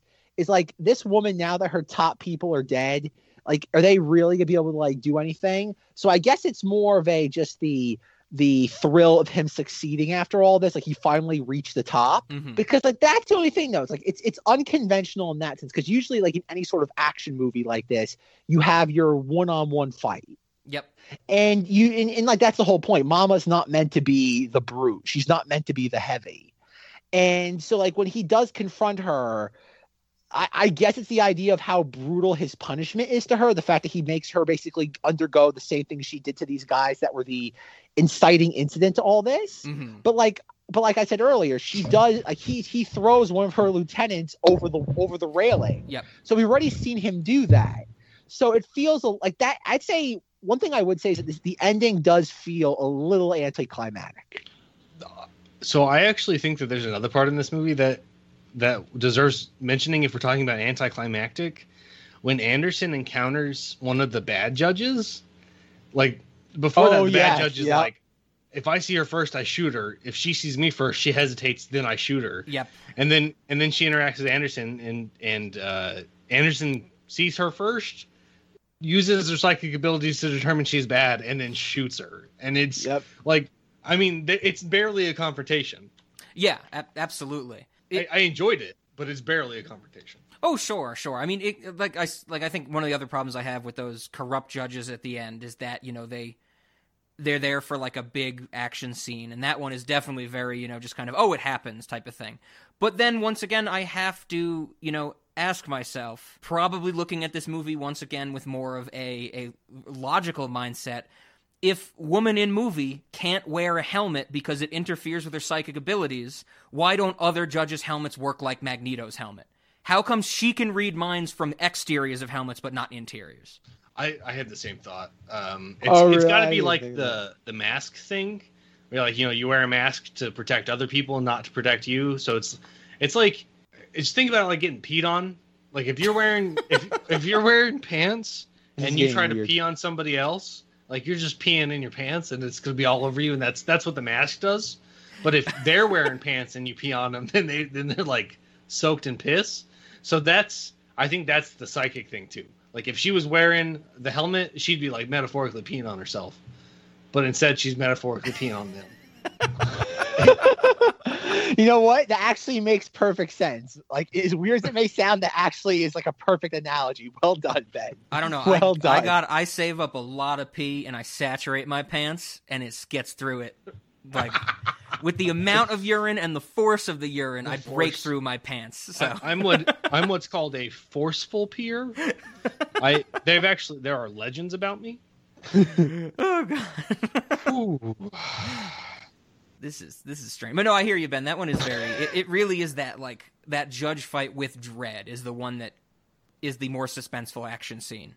And speaking of peeing, I guess we should say Avon Barksdale pees himself because Olivia Thirlby gets in his head too bad or something like that. Yeah, he does. He does pee himself because she makes him believe that Mama bit off his dick or something. There's a He's lot of like, pee in "You're this sucking movie. my dick in my mind," and she's like, "Actually, somebody else is biting off your dick in your mind." So that was interesting. Oh God, what a film! Zach's like, it should have changed the world. We need more people peeing. We should have had Zach- Tom Hanks in this movie. Oh God, crazy. I don't know. I think that's pretty much. I think actually, as I glanced through my notes, the only other thing I wanted to mention was we get that.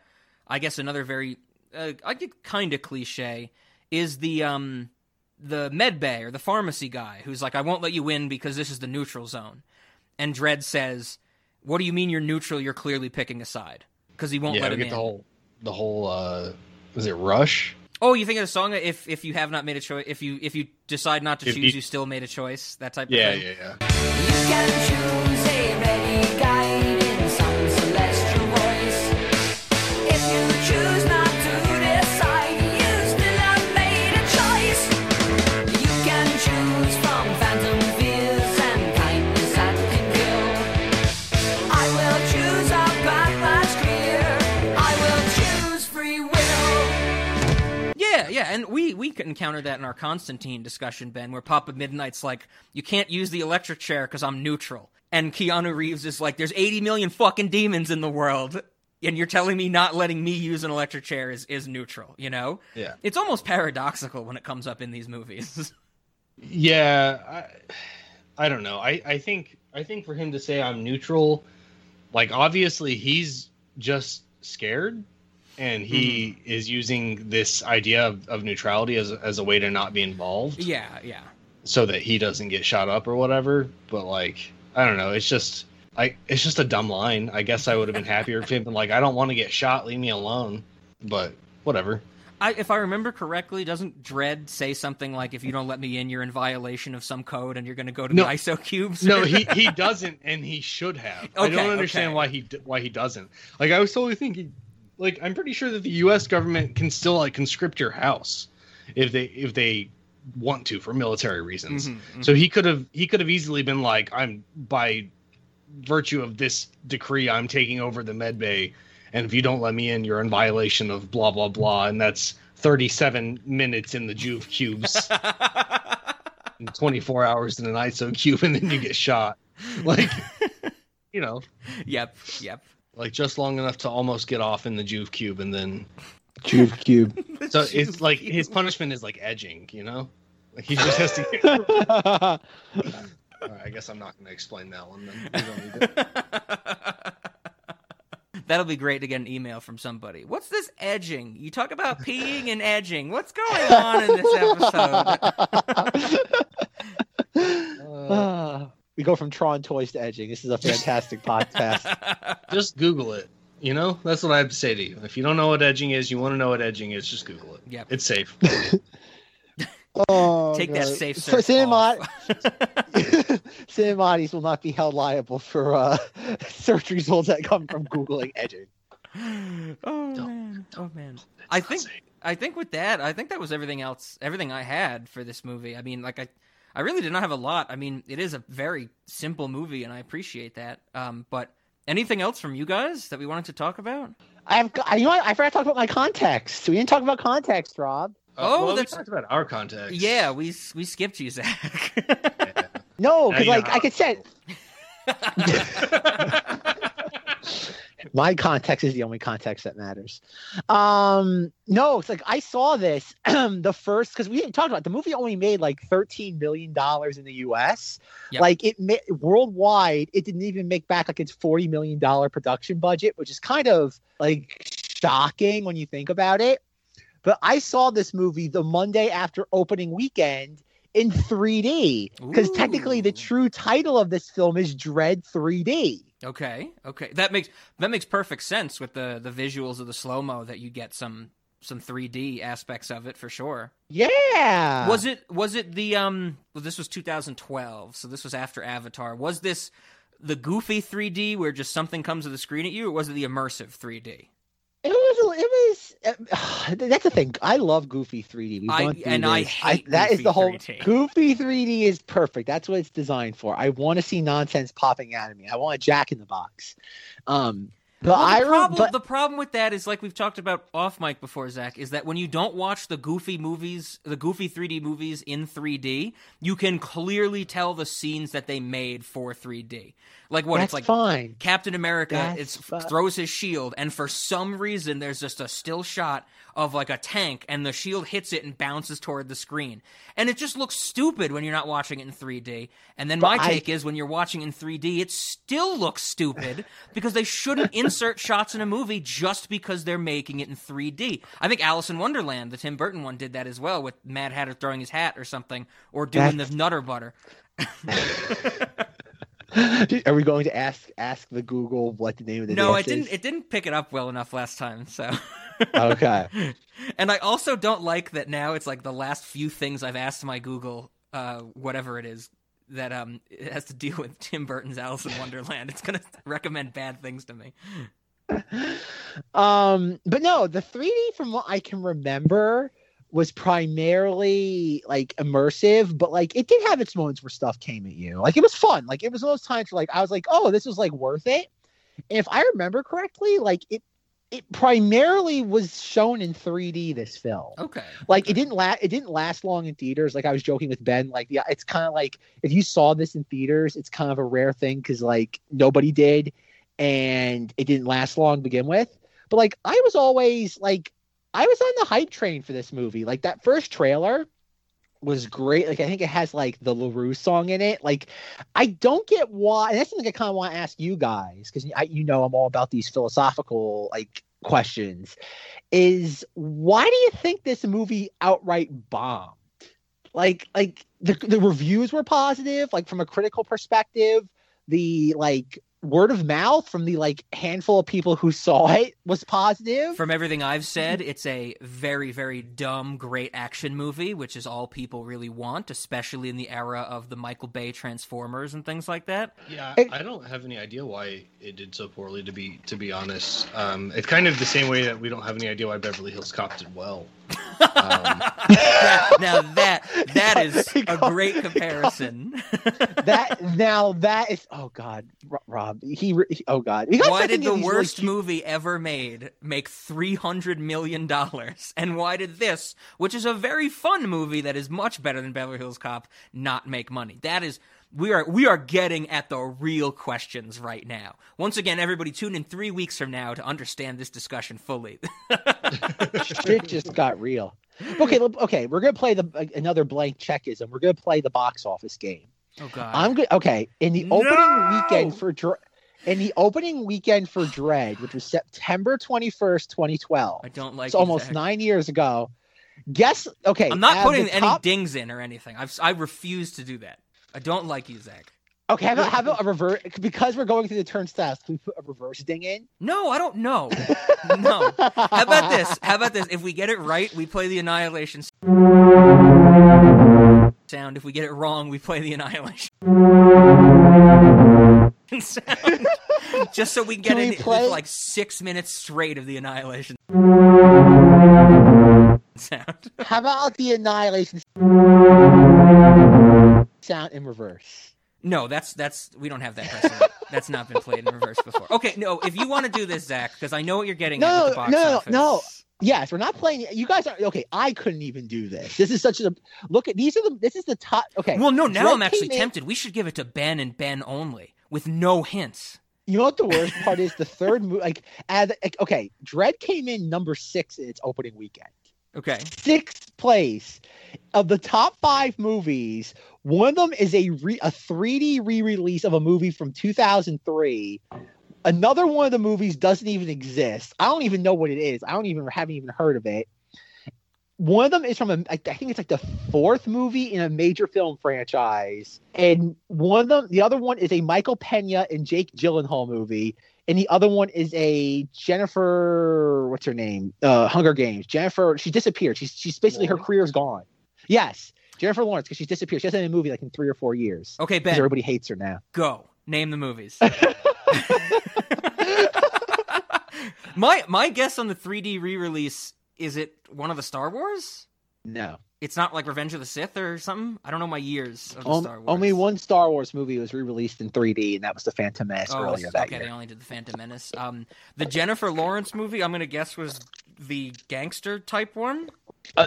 American Hustle? Yes. Isn't that like a gangster-based movie? Hustler type movie. That's what Christian Bale is. What is a gangster other than a hustler? All right, because I wouldn't get this. I'm never going to be able to figure this out. I need deep hints. Okay, this is the thing I find fascinating, and I think we've talked about this in our Tron episode. Is that like you think about like all the movies that came out in 1982, and like E.T. kind of just like sucked the air out of movie theaters that summer. Yeah. Yet, like, when it comes to, like, pop culture and just film criticism, like, it's the movie that's the least talked about because there's really no, like layers to it. It's pretty just at the surface. Like, we talk more about The Thing, Tron, Blade Runner than we'll ever talk about E.T. Because there's no layers to that. Even as much as I dislike Blade Runner, there's at least infinitely more to talk about that movie as to how it doesn't work than E.T., where it's like, It's like talking about a Whopper. It's like it's there, it works. Like there's nothing else to it. The number one movie that can I say on E.T.? E.T. is ugly as hell. Like I hate the design of E.T. He's like an earthworm. It's like rumpled up foreskin or something. Oh, that's a horrible image you just conjured up. That's what E.T. is. It's a horrible image. May I take a slight sidebar with Ben? Yeah, what do you want me to do? Should I earmuff myself? No. I guess tangent. Ben, what is your opinion on Blade Runner? I think my opinion is that I haven't seen it. Good. That's not the truth, though. I have seen it. That's just my opinion. No, I don't think I've seen it. Okay, I was just curious. All right, the number one movie is End of Watch with Jake Gyllenhaal and Michael Pena. End of Watch. Oh, that's that cop movie. It's the found footage like film like style like cop movie. Okay. I think that's part of it. I don't think I know what that is. So okay. Yes. It's all right. It doesn't exist. The second movie is Jennifer Lawrence in House at the End of the Street. Another movie that doesn't exist. Wait, what? I think, Zach, you should learn at this point. Every time you say this movie doesn't exist, Ben's going to be like, I got that on 3 different DVDs. It's kind of similar to that like Last House on the Left and or Right movies that came out. Is it really? Yeah, it's like a. Are you just saying that because it's a street? Are you just saying that because like a street, like it's the only other movie? No, I've seen this movie. It's I've actually heard of it. Is it like a home invasion type movie? Okay, this is the description. After moving with her mother to a small town, a teenager finds that an accident happened in the house at the end of the street. Things get more complicated when she befriends a boy. A double murder is not an accident. That's the description of the movie. I'm more confused now than I was before. It's like. What is this movie about, Ben? Like, is it like a thriller? Is it like a horror movie? It's supposed to be like a thriller / horror type movie. I enjoyed it.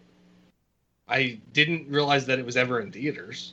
Now that is a ringing endorsement. That is the I'm pretty sure I streamed it from somewhere. Okay, that doesn't count. As Rob can tell you, anything you stream does not count as a movie. Trouble with the Curve, which is a Clint Eastwood movie. A daughter tries to remedy her dysfunctional relationship with her ailing father, a decorated baseball scout, by helping him in a recruiting trip which could be his last. Trouble with the Curve, are you sure that's a baseball movie and not a movie about chemistry tests? Is Clint Eastwood does he star in that as well? Yeah, of course. Okay. He's just an extra. He's wandered on set. The fourth movie is the second weekend of Finding Nemo in 3D. Oh, yeah, I never would have remembered that. Even that was 2003. I mean, I loved Finding Nemo, but I didn't realize they re-released it in 3D. They did.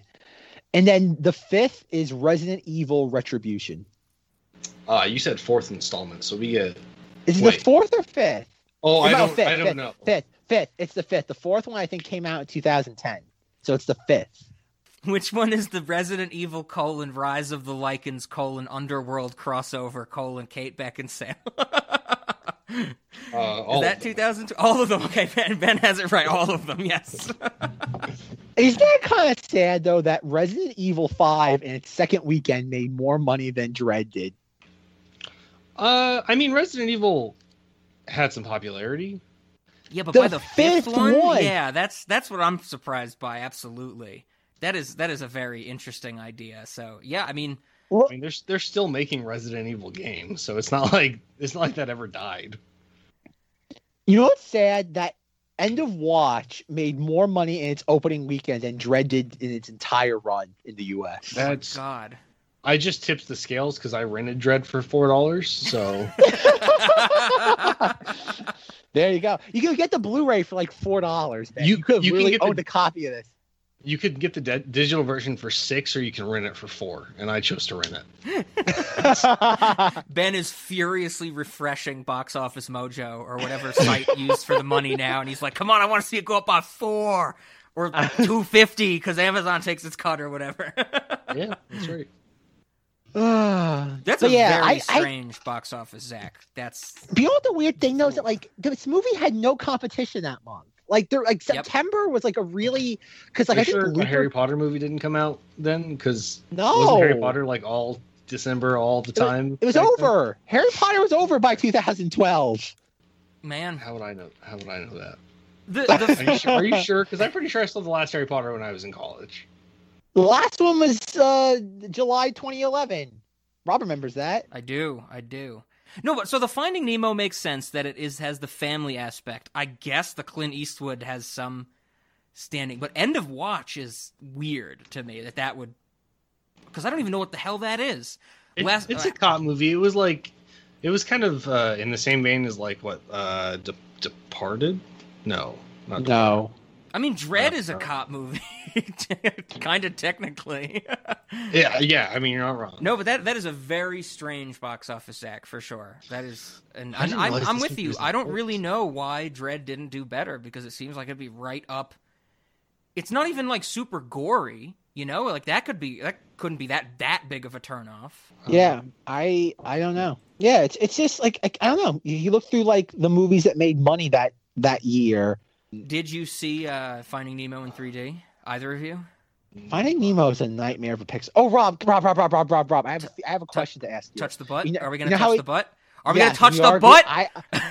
Yes. I always Rob, touch the butt. much like how like has the David Fincher Patreon thing gone out yet? No, not yet. By the time this episode goes out, no. By the time this Oh yeah, episode goes it'll out. be up before this. Yeah. Okay. So my question is, can we do for that like we did with for Pixar? Can we do that where we all watch like we all like take our rankings of Pixar movies There's and like so argue many about them? Pixar movies. A lot. We'll disqualify the ones that don't matter. Like No, the we dinosaur can't. No, we one, can't do Cars that. That's where I 2, draw the line. If we're gonna Cars go, we're 3, going hard. Cars. What I'm gonna do is I'm gonna start rating DreamWorks movies. We are all gonna watch The Good Dinosaur 4 times. Okay. That's not even the worst Pixar movie. The worst Pixar movie is Cars 2.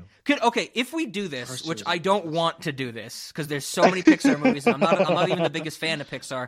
We would have to call it ranking the most emotionally manipulative movies in existence. 'Cause Okay, that's if what that were all of them are. Okay, if we were to do that, we already know what number one would be. For emotionally manipulative. Up. That's It's what I was Up. gonna Up say. is the Yeah, most- that's what I was gonna say. Up Up is is, the, that's what I mean. There's no. It didn't like yeah. That's and the then most Toy Story emotionally- 3 is very emotionally manipulative. No, I don't care. No, yeah, yes, but fuck that movie. I hate that movie. Well, I that would be rank that would be probably- our whole discussion. Would be fuck most of these movies. Even Ben, I think Ben, you and I talked like at the end of last year. You were like, I rewatched Toy Story. It's like half a movie, and I'm like, it's a kids movie. What do you expect?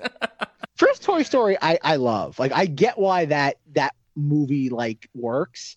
I love A Bug's Life, even though I haven't watched it probably in like 15 years. Toy Story 2 is emotionally manipulative. Monsters Inc. isn't that bad actually. That's not that bad of a movie. Like in the sense of like it's not really anything. It's just like it's a fun premise. And then like It's a Finding lot. This Nemo is is a like lot of movies. Zach. I know it is. That's why we should like disqualify half of them. No, but then Incredibles we're is not emotional, going hard. We Nebula. gotta go hard, okay? We either do it or we don't do it. I think let's do Benson. Let's rank DreamWorks movies. Like we're arguing. Like no. I think because oh god, what was that movie called? The Prince of Egypt. Oh god, what was the Egypt movie? I think it's Prince of Egypt. Prince of Egypt is way better than Spirit Stallion of the Cimarron. Like I just like it just. You know what's really funny? I was at Target today. They had Spirit Stallion of the Cimarron toys, and I'm like, what year is this? I'm like, did I go back in time? Yeah, I'm that like, movie came out the summer after I was in 5th grade. yeah, movie came out the same year Attack of the Clones came out. I'm just like, it's like I'm guessing that it's something Netflix because there's no way that like it's something that's been sitting on shelves for 2 decades. Oh yeah, but I think Netflix did make a series. But like I didn't know they made toys for it. I'm like, what year is this? I'm like, where are the Count Dooku toys? Okay, I'm a little more intrigued at the Pixar thing. Are you really? Because I just remembered we would get to revisit Brad Bird again. And Brad Bird is incredibly interesting to talk about. Not the movies, because I hate The Incredibles and I hate Ratatouille. But I just want to talk about Brad Bird. you know what the best part is? Like, The Incredibles begins with a man being like, Mr. Incredible should go to jail because he stopped my suicide attempt. Yes, you foiled my suicide attempt, I think is the exact line. In a stunning turn of events, a superhero is being sued for saving someone who apparently didn't want to be saved. The plaintiff, Oliver Sansweet, who was foiled in his attempted suicide by Mr. Incredible, has filed suit against the famed superhero in Superior Court. Mr. Sansweet didn't ask to be saved. Mr. Sansweet didn't want to be saved. And the injury received from Mr. Incredible's actions, so-called, causes him daily pain. Hey, I saved your life! You didn't save my life, you ruined my death. That's what you did. Listen, My client has no further comment at this time. Exactly. And that's brilliant for like the opening 5 minutes of a Pixar film. Like, that's insane. Iron Giant wasn't Pixar. That was before he went to Pixar, right? Yeah. Okay. Yeah, that was like Warner Brothers. God. No, okay, now I'm just talking myself into let's do Brad Bird because we did Tomorrowland already. Then we truly become the Blank Check podcast, right, Rob? Oh, they've done him? I'm sure they, yeah. Of course for the they Pixar, have, I'm Rob. sure they've done him, okay. See, but the thing is, I bet they talk about the movies. I don't want to talk about his movies at all. I just want to talk about him and how his, like, sister was shot to death, so he said, I want to make the Iron Giant where a gun chooses not to be a gun. Like, he is more interesting than any of his movies. Rob, we can do, because he directed Do the Bartman music video. We'll just do that. We'll watch a 5-minute Simpsons music video, and then we can talk about Brad Bird for the other 2.5 hours. Brad Bird is a very interesting person. I have to give you that, Zach. I wonder what Brad Bird's opinion on Dredd is. Interesting. I guess we have to ask Ben, the movie we've covered. Have you seen Tomorrowland with George? I have not. Okay. That's a all movie and a half, man. All you need to know, Ben, is that George Clooney falls in love with a robot girl. That's all you need to know. A little robot girl. Yeah. What's the last? You said it's a movie and a half? So it's 3 Toy Stories? It's a movie and a half because I think Zach and I disagree, but it's one of those movies that I say, this is probably one of the worst things I've ever seen, but I can talk about it for like 25 hours straight.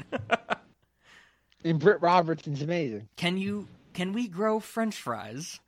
Would we want to grow French fries? What in your brain makes us think it would even be possible to grow French fries? Hugh Laurie has a whole monologue in a bonus feature about growing French fries, and it is fantastic.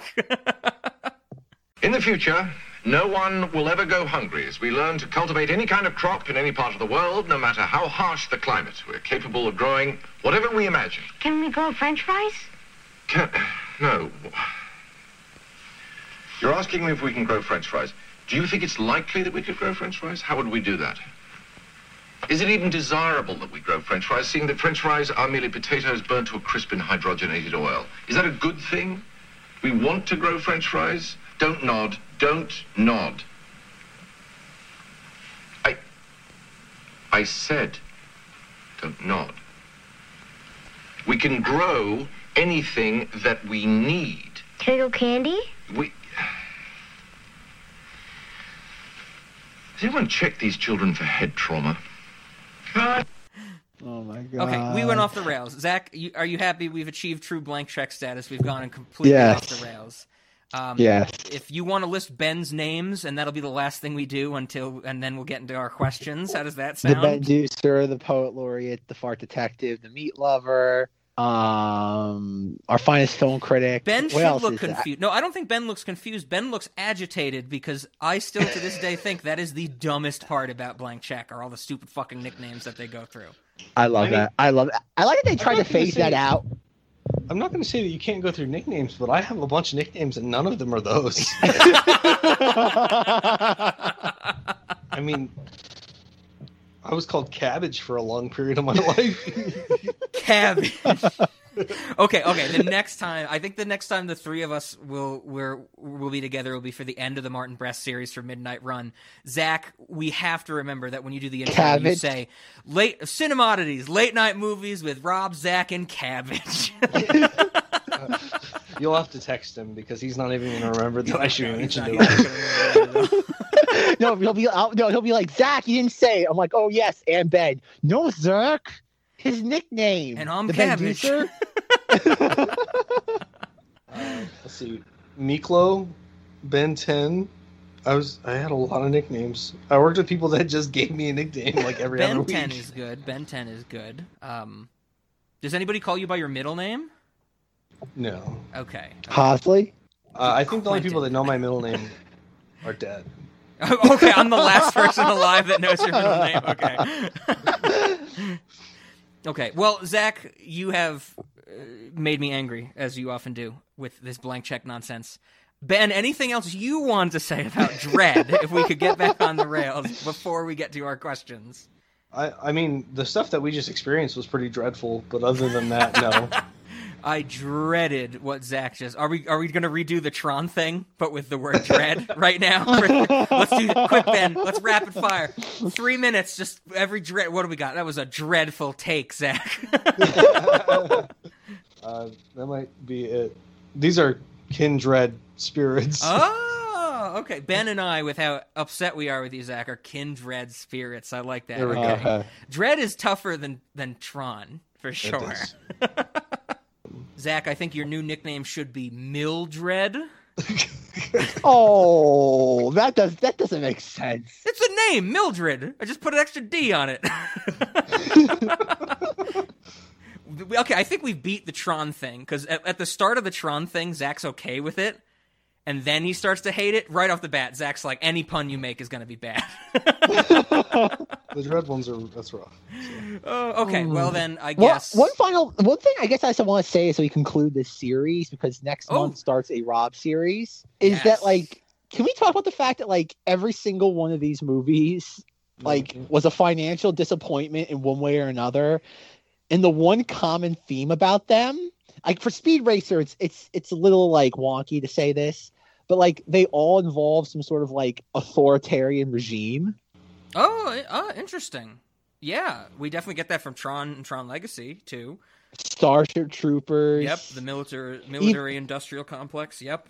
Yeah, and even, like, in Speed Racer, it's the idea, like, you have, like, this, like, it's, like, clandestine group, like, orchestrating everything. Yep. See, I'm starting to think that Zach just thinks the world should be totalitarian. I was about to say that same thing, because Zach picked these movies. Of course, we talked about it. I gave him some ideas of how we could not cut Speed Racer.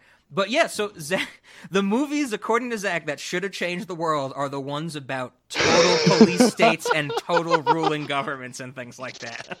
And it should be noted that the film I wanted to take out was for Mad Max Fury Road, which also fills that. Okay. And also Valerian kind of fits that too, considering that, like, what is it? Clive Owen is in charge of, like, a group in the government that wants to control everything. We're learning a lot about Zach this series. You better Kinda believe interesting. if a movie comes out where there's a police state or, like, totalitarian government, Zach's there. Oh, God. Yeah. Fun. Okay, well, I guess then that does bring us to our questions, our Cinemodities and Late Night. And Zach, I guess I'm going to start with you because you have to talk about this podcast again. No more blank check nonsense. Answer our questions, okay? Okay, I want to Remember do what podcast you're merchandise spotlight. Merchandise spotlight. No, Maximo's going to email us about it. There is merchandise spotlight. There is no merchandise, and I would literally pay a ridiculous amount of money for a Dredd action figure. Oh, there's no even. I was thinking like helmet. Nothing. Really? Like there's stuff. The helmet there's would be really Dredd. cool. There's Dredd merchandise based off the comic book likeness. Like there's no shortage of that. Like that exists. Sure. But there is nothing from the movie. There is no merchandise from this movie. Like outside of maybe like promotional items, like that were like given away when it was released. That is quite interesting. Okay, I would have expected there would at least be some, Dredd on his motorcycle. Even a Carl Urban Funko Pop, I would take at this point, and that doesn't exist. If it had the big frown, I'd be all about that. I wouldn't buy it. I'd look at it, but I'd be all about that. I think it's so funny. There is a Kyle MacLachlan, Paul Atreides Funko Pop, yet not a Carl Urban Dredd Funko Pop. That is insane. That is. I have to give that to you. Okay, so I honestly did not expect that for there not to be merchandise, but I guess that's a good thing to bring up. So Maximo can't ask for us to hear or him to show off your merchandise because it doesn't exist. So then, Zach, that brings us to Cinemodities and Late Night Movie. What do you got? Cinemodity, yes, because it's weird. Like I'm kind of conflicted about Cinemodity because like the reason why I feel it's a Cinemodity is that like it's a competently made movie that does exactly what it's supposed to. Yet it is a Cinemodity because nobody appreciates it for what it is. So it's like in a weird sort of like paradoxical limbo. It's like if this movie was appreciated, it would not be a Cinemodity, but because it wasn't, it is. So I'm going to say yes to Cinemodity, and like we've already said, I think this would be a pretty fun romp as a late night movie. I think I'm not going to agree with you completely. It's one of the instances this doesn't happen split? too much. Are we split, Rob? I think we're going to be split on Cinemodities because this is one of the instances I love when it comes up that I have the same reason for both my answers to Cinemodities and Late Night. And usually I think when it happens, I say I have the same reason for yes to both or no to both. I have the same reason to say no to Cinemodities, but fuck yeah to Late Night Movie. It's a great, fun action movie, which is exactly why you should watch it late at night. I think this is going to get people's attention and lend itself to some interesting discussion of the weird universe that this movie lives in.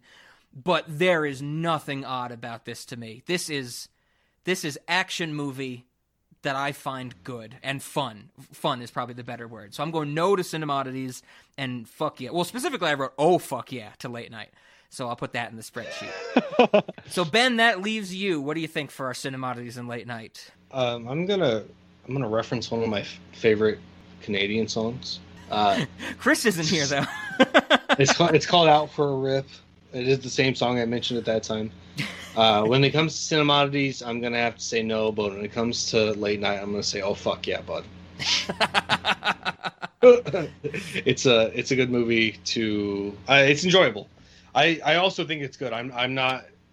I am with Rob on the fact that there should be a distinction between enjoyable and good. This is a movie where I'm not drawing that line, though. I think it's good and it's enjoyable.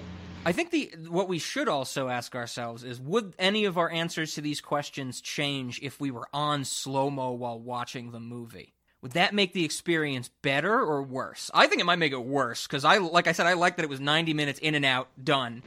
Yeah, I don't want a 900-minute or 9,000-minute movie. Yeah, exactly. I can barely stand 2 hours, so no, this is slow-mo's a no-go for me. Slow-mo no-go. That'll be like our PSA, like Dare, like we'll have shirts that say slow-mo no-go. Yeah. Like the X through it or whatever. It's a no-go. Well, then that brings us to snacks, and I don't have a lot of snacks for this movie. I think one that I can totally get behind that I think there's two now. One that we mentioned earlier. We should do something with our dead bodies. We should recycle them in some way for the restaurant. I'm open to suggestions if we want to use them for meat, if we want to use them for, maybe make utensils out of the bones. Perpetual stew, exactly, all that stuff. So that one is a great idea. We should, be reuse, reduce, recycle, or whatever the hell the saying is.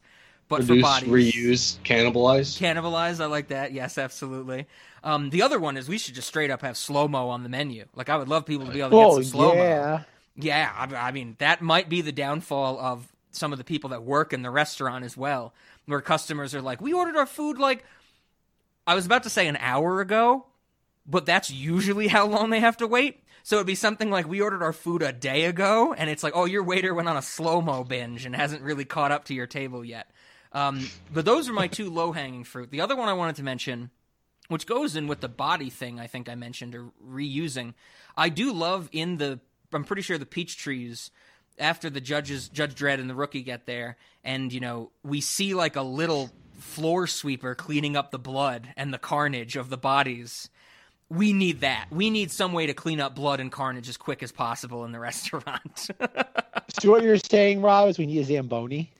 Yeah, basically it's a blood smearing Zamboni. That's fascinating. So I have I'm gonna pitch a hot shot. Ooh. It's a game of chance. Ooh, okay. There's like a 12% chance you're just gonna get some heroin. And there's like a 12% chance you're gonna get some form of liquor, like Red Hot or like a Fireball. Sure. And then the rest of the chances that you're gonna get shot in the mouth with one of those flares. Okay, so when So you it's like Russian started, roulette.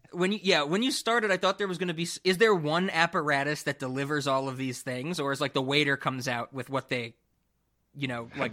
Or are you saying we should invent a machine that you hold to your arm or head or whatever, and either it gives you a shot of heroin, it makes you drink liquor, or it shoots you? Like, is this like a contraption, or is it delivered by the waiter? I was imagining delivered by the waiter, but I'm not opposed to contraption. Because my only issue with the waiter thing is it's like you order this and you're feeling lucky that day, and then as the waiter's coming up to your table, you clearly see like a gun. You know which one you've gotten. Like it should be a surprise until it actually happens, right? Well, maybe the waiter always brings out all three. Oh, see, then I feel like we would have some bias of the waiter. Like, how do we control the waiter? What if the waiter's like, I really don't like this dude. Like, I don't like the cut of his jib. So he's getting shot in the face no matter what the random number generator says. I mean, then we give the waiter a hot shot, probably. And it all works out because we're recycling our bodies. That's right. Yeah, so hot shots for sure. It's going to be on the dessert menu. Oh, right next to lava cake. I would like, could I get a cup of coffee and the hot molten lava cake? Anything for you, honey? I want the hot shot. No, honey, you said never again. It's the only place I know where to get heroin. Anyway, so yeah, the hot shot. I don't think I have too much else. It's not a very food-heavy movie. No, I think since you already put slow-mo on the menu, some kind of bungee jumping experience that you can do with slow-mo. Okay. But we don't actually measure the bungee cord, so, like, who knows what's going to happen? I like that. We could even extending that the place where, well, we don't measure the bungee cord, but we could do it off of like some type of vertical slums that exist in the restaurant. Yeah, totally. Okay, I like that. And you can even pay for like a get murdered by a judge experience, where like somebody dressed up like Judge Dredd just like pushes you out a window, but you're on a bungee and you're on slow mo. Oh, like no, they force feed you the slow mo and then push you out the window. That's an interesting idea. We have some walk-around characters in the restaurant, and I would love a Judge Dredd judge walk-around character that, like, someone's at their table just eating and, having, like, an interaction with whoever they're with, and the judge comes up to him, and he's like, if you're here when I make my rounds again, you're going in the ISO cubes. Like, that's how we have table turnaround. We keep it efficient, Vagrancy. 2 weeks in the ISO cubes. Rookie.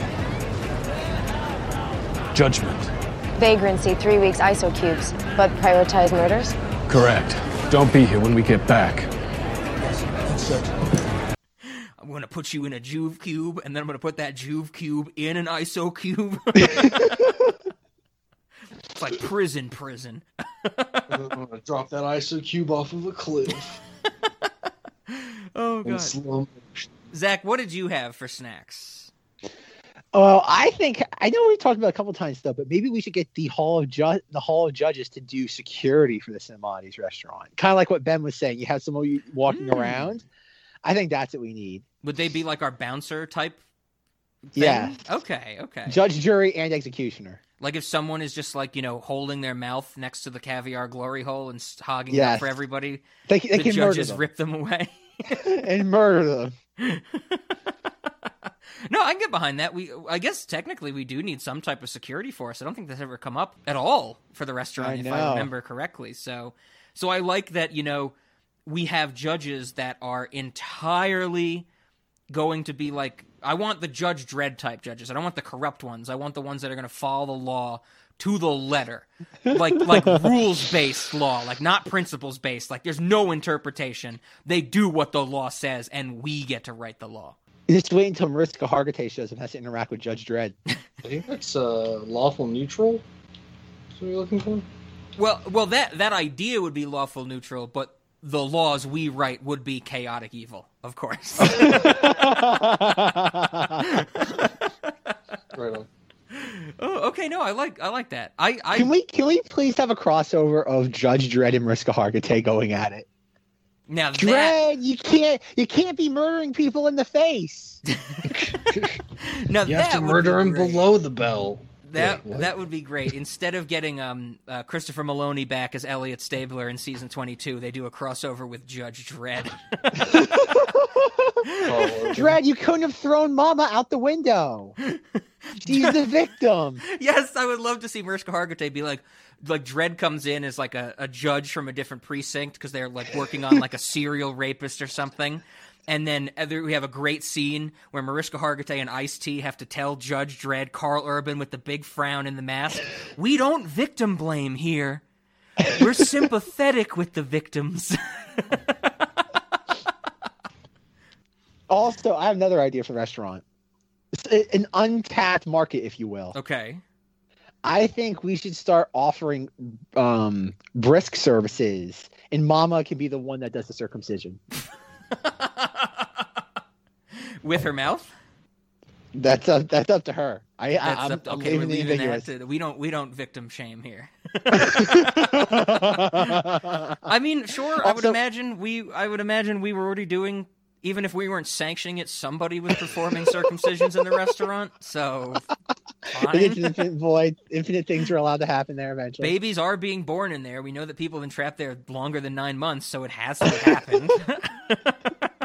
Also, one final thing, we need a half pipe somewhere in the restaurant, like somewhere like on the 100th floor or something. Extended over a balcony?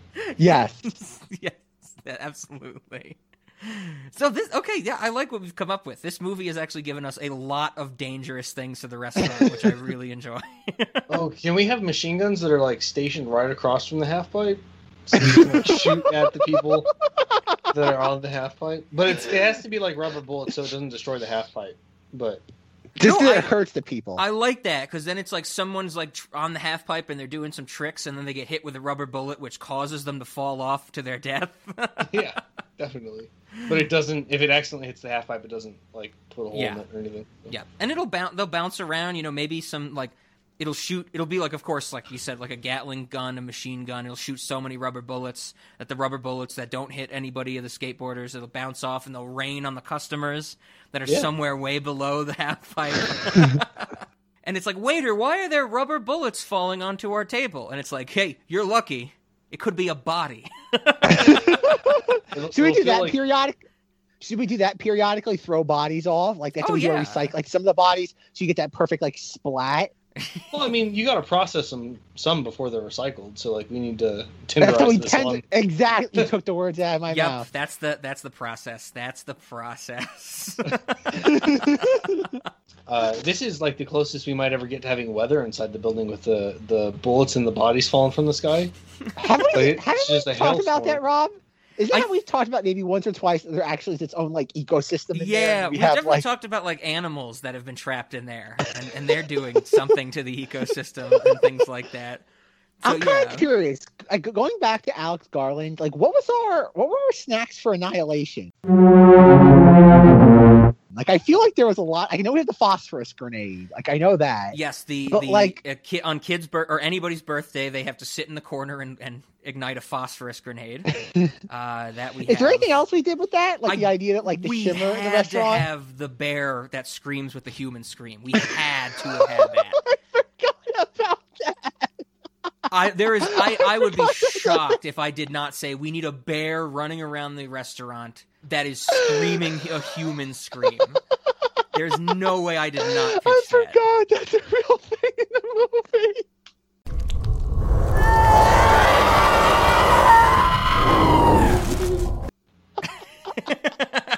I forgot that's a thing that happened in that movie. Have we talked about how Alex Garland's possibly insane? Should we like just touch on that a little bit? I mean, Like, Ben, have you seen Annihilation? I have not. Oh, that is a good Rob, movie. can we That is just actually hear- one worth checking out. That is a very can we, interesting Rob? movie. Rob, may we have a quick powwow? We could, Ben, just hold on a second. We have to have a quick conversation. Can we have a series where we show Ben other cinematics that he hasn't seen, and we let him give a new take, almost as if like kind of like a second chance? I think I like that better than your pitch for the 3-year anniversary to go through everything that we did before the restaurant, because that's a lot. I think we could come up with a handful of movies. Be like, Ben, you need to see this one because they're good movies, and then you could give your take on the 3-year anniversary. I think we should do that. That I think that like might Ben take should have to. multiple recording sessions, but I'm down. Okay. I'm gonna read this because I pulled up the spreadsheet. You have for Annihilation? Yeah, I pulled it up. So these are our snacks. And I'm gonna this is actually a really cool insight because I never do this. I never read the exact thing I've written in the spreadsheet. Okay, here we go. These are the snacks for Annihilation. Using the phrase, "it's a trick of the light" for many things in both the interior and exterior aspects of the restaurant. That's the first one. A glitter/confetti/paint bomb/phosphorus grenade that we give to patrons on their birthday, for which they have to sit in a specific section of the floor. That's the next one. A calamari stomach delivery system with blood that is marinara sauce, which will videotape you cutting open and eating for a, in air quotes, small fee, and a deluxe version that will speak and tell you to stop while you are cutting. That's a very specific reference to that. No, remember they find the video camera and it's gross and they're like, stop it, turn it off. I'm like, you fucking need the information. Watch the whole thing. This is the one I was thinking of. Meat from the genetically modified animals from the Shimmer. And lastly, which I mentioned before because I think I brought this up when as a reason you were not here one week, Zach. No sinks in the Sin E Modities portion of the restaurant, just shallow pools of water that never gets recycled with knives scattered throughout. Remember, that's the kids' portion of the restaurant. We have knives and shallow pools of water in like where they can wash their hands. But what is that a reference to in the movie? When they find the death metal album cover at the end of the pool, and there's like little shallow water, and they find the knives. Oh, they do? Oh, I don't even remember that. Zach, it's like you didn't even watch Annihilation. All I remember from Annihilation is womp, womp, womp, womp. That's all that you need to know from that movie. This And the episode fact is that going the to bear make up for screams the so woman's many name. episodes, so many weeks where I haven't had to put that clip in, and it's going to be glorious. There's going to be so many Annihilation stings in this episode. Speaking of stings, how do we end this episode? Okay, maybe this is a note for the 3-year anniversary. Oh, God. But can we go back? Okay, I don't know. You can add it in here for Dread. It doesn't matter. It's Alex Garland. Can we please have a bear that walks around the restaurant yelling? Yeah, we do. I thought I had said that specifically, but we just ended up with the meat from the animals. But we do need that. That bear just making human screams is a great... That's like one of the best parts of that movie, is you just have a bear screaming at them and it's a human noise it makes. Oh, it's so cool. I love that. That's what I live for. I might have to go fire up the Blu-ray for that after this just to watch that one scene and laugh hysterically. I just like the idea of a bear walking through a restaurant. Like, I can imagine like there's a Chili's and there's a bear walking around and it's just yelling, Susan! Susan! Annihilation's great. I think Zach and I agree. In all seriousness, Ben, you should check out Annihilation. And I think that's a very, very interesting movie. It's a very unnerving movie, but when you're not watching it, it might be one of the goofiest movies ever made. Yeah, out of context, it's very goofy, but it is. That last scene with the doppelganger is fantastic. I was going to say the final scene of Oscar Isaac and Natalie Portman embracing. Oh, yes. Oh, yeah, that is a very Can we talk worthwhile movie. Can we talk about how Natalie Portman is like a Cinemati's MVP? Why do you want to just... Why are we doing this right at the very end, Zach? Right at the very end, Zach's like, I want to talk about everything that has nothing to do with Dredd now. I watched Vox Lux again a couple of weeks ago, and all I'm going to say is... Are you retarded? Are you a retard? Joel does that thing sometimes that the world's just kind of happening to you. Beautiful. That is a beautiful movie. You're not wrong. Natalie Portman is a Cinemize MVP. She has had some crazy roles that we've discussed on here. But I think the more important question that comes to this part of the discussion, how do we end this episode? There's no real, just generic action score in reverse? There's no music that stood out to me in this. There's a little bit of a Dredd theme, at the very end of the film, over the beginning of the credits. I guess if I can find a Dredd theme, because nothing stood out to me. There is at the very end of the movie. There's he has a nice little like a 30-60 second I'm not saying I don't believe you. I'm just saying it didn't stand out to me. It didn't stand out. So, I guess there's one thing too about. Can I talk about real quick? Can I talk about my movie going experience for this real quick? Oh my god, this is so out of order. Well, one, we forgot to do your context. We're emulating blank check. We're doing the episode in reverse like they did Tenet. We're poorly. This is Ben saying, I don't want to be on this podcast anymore. Rob, you've made me watch Beverly Hills Cop, and now Zach is doing everything we should have done 2 hours ago at the end of the episode. It's your fault. You know why? Because now I have to add a new person's name to the intro of this podcast, so everything is out of whack. Goddamn cabbage has ruined everything. God damn it, Ben 10. God damn it. You still going on with this? You still fucking talking, Zach? It's funny. Rob says that at the end of every episode. No, when I saw this in theaters, there was one part in the theater that I'll never forget. That when Dredd sang this thing like over the PA system, where he's like, "Mama's not the law, I am the law," and because that's one of the more infamous quotes from the Stallone version, where he says, "I am the law." Somebody actually started laughing hysterically in the theater when he says, "I am the law." That's it. That's a good story. That would have worked better if it came up at the point of the episode when it should have came up. Many of you guys didn't segue directly into dissecting the film.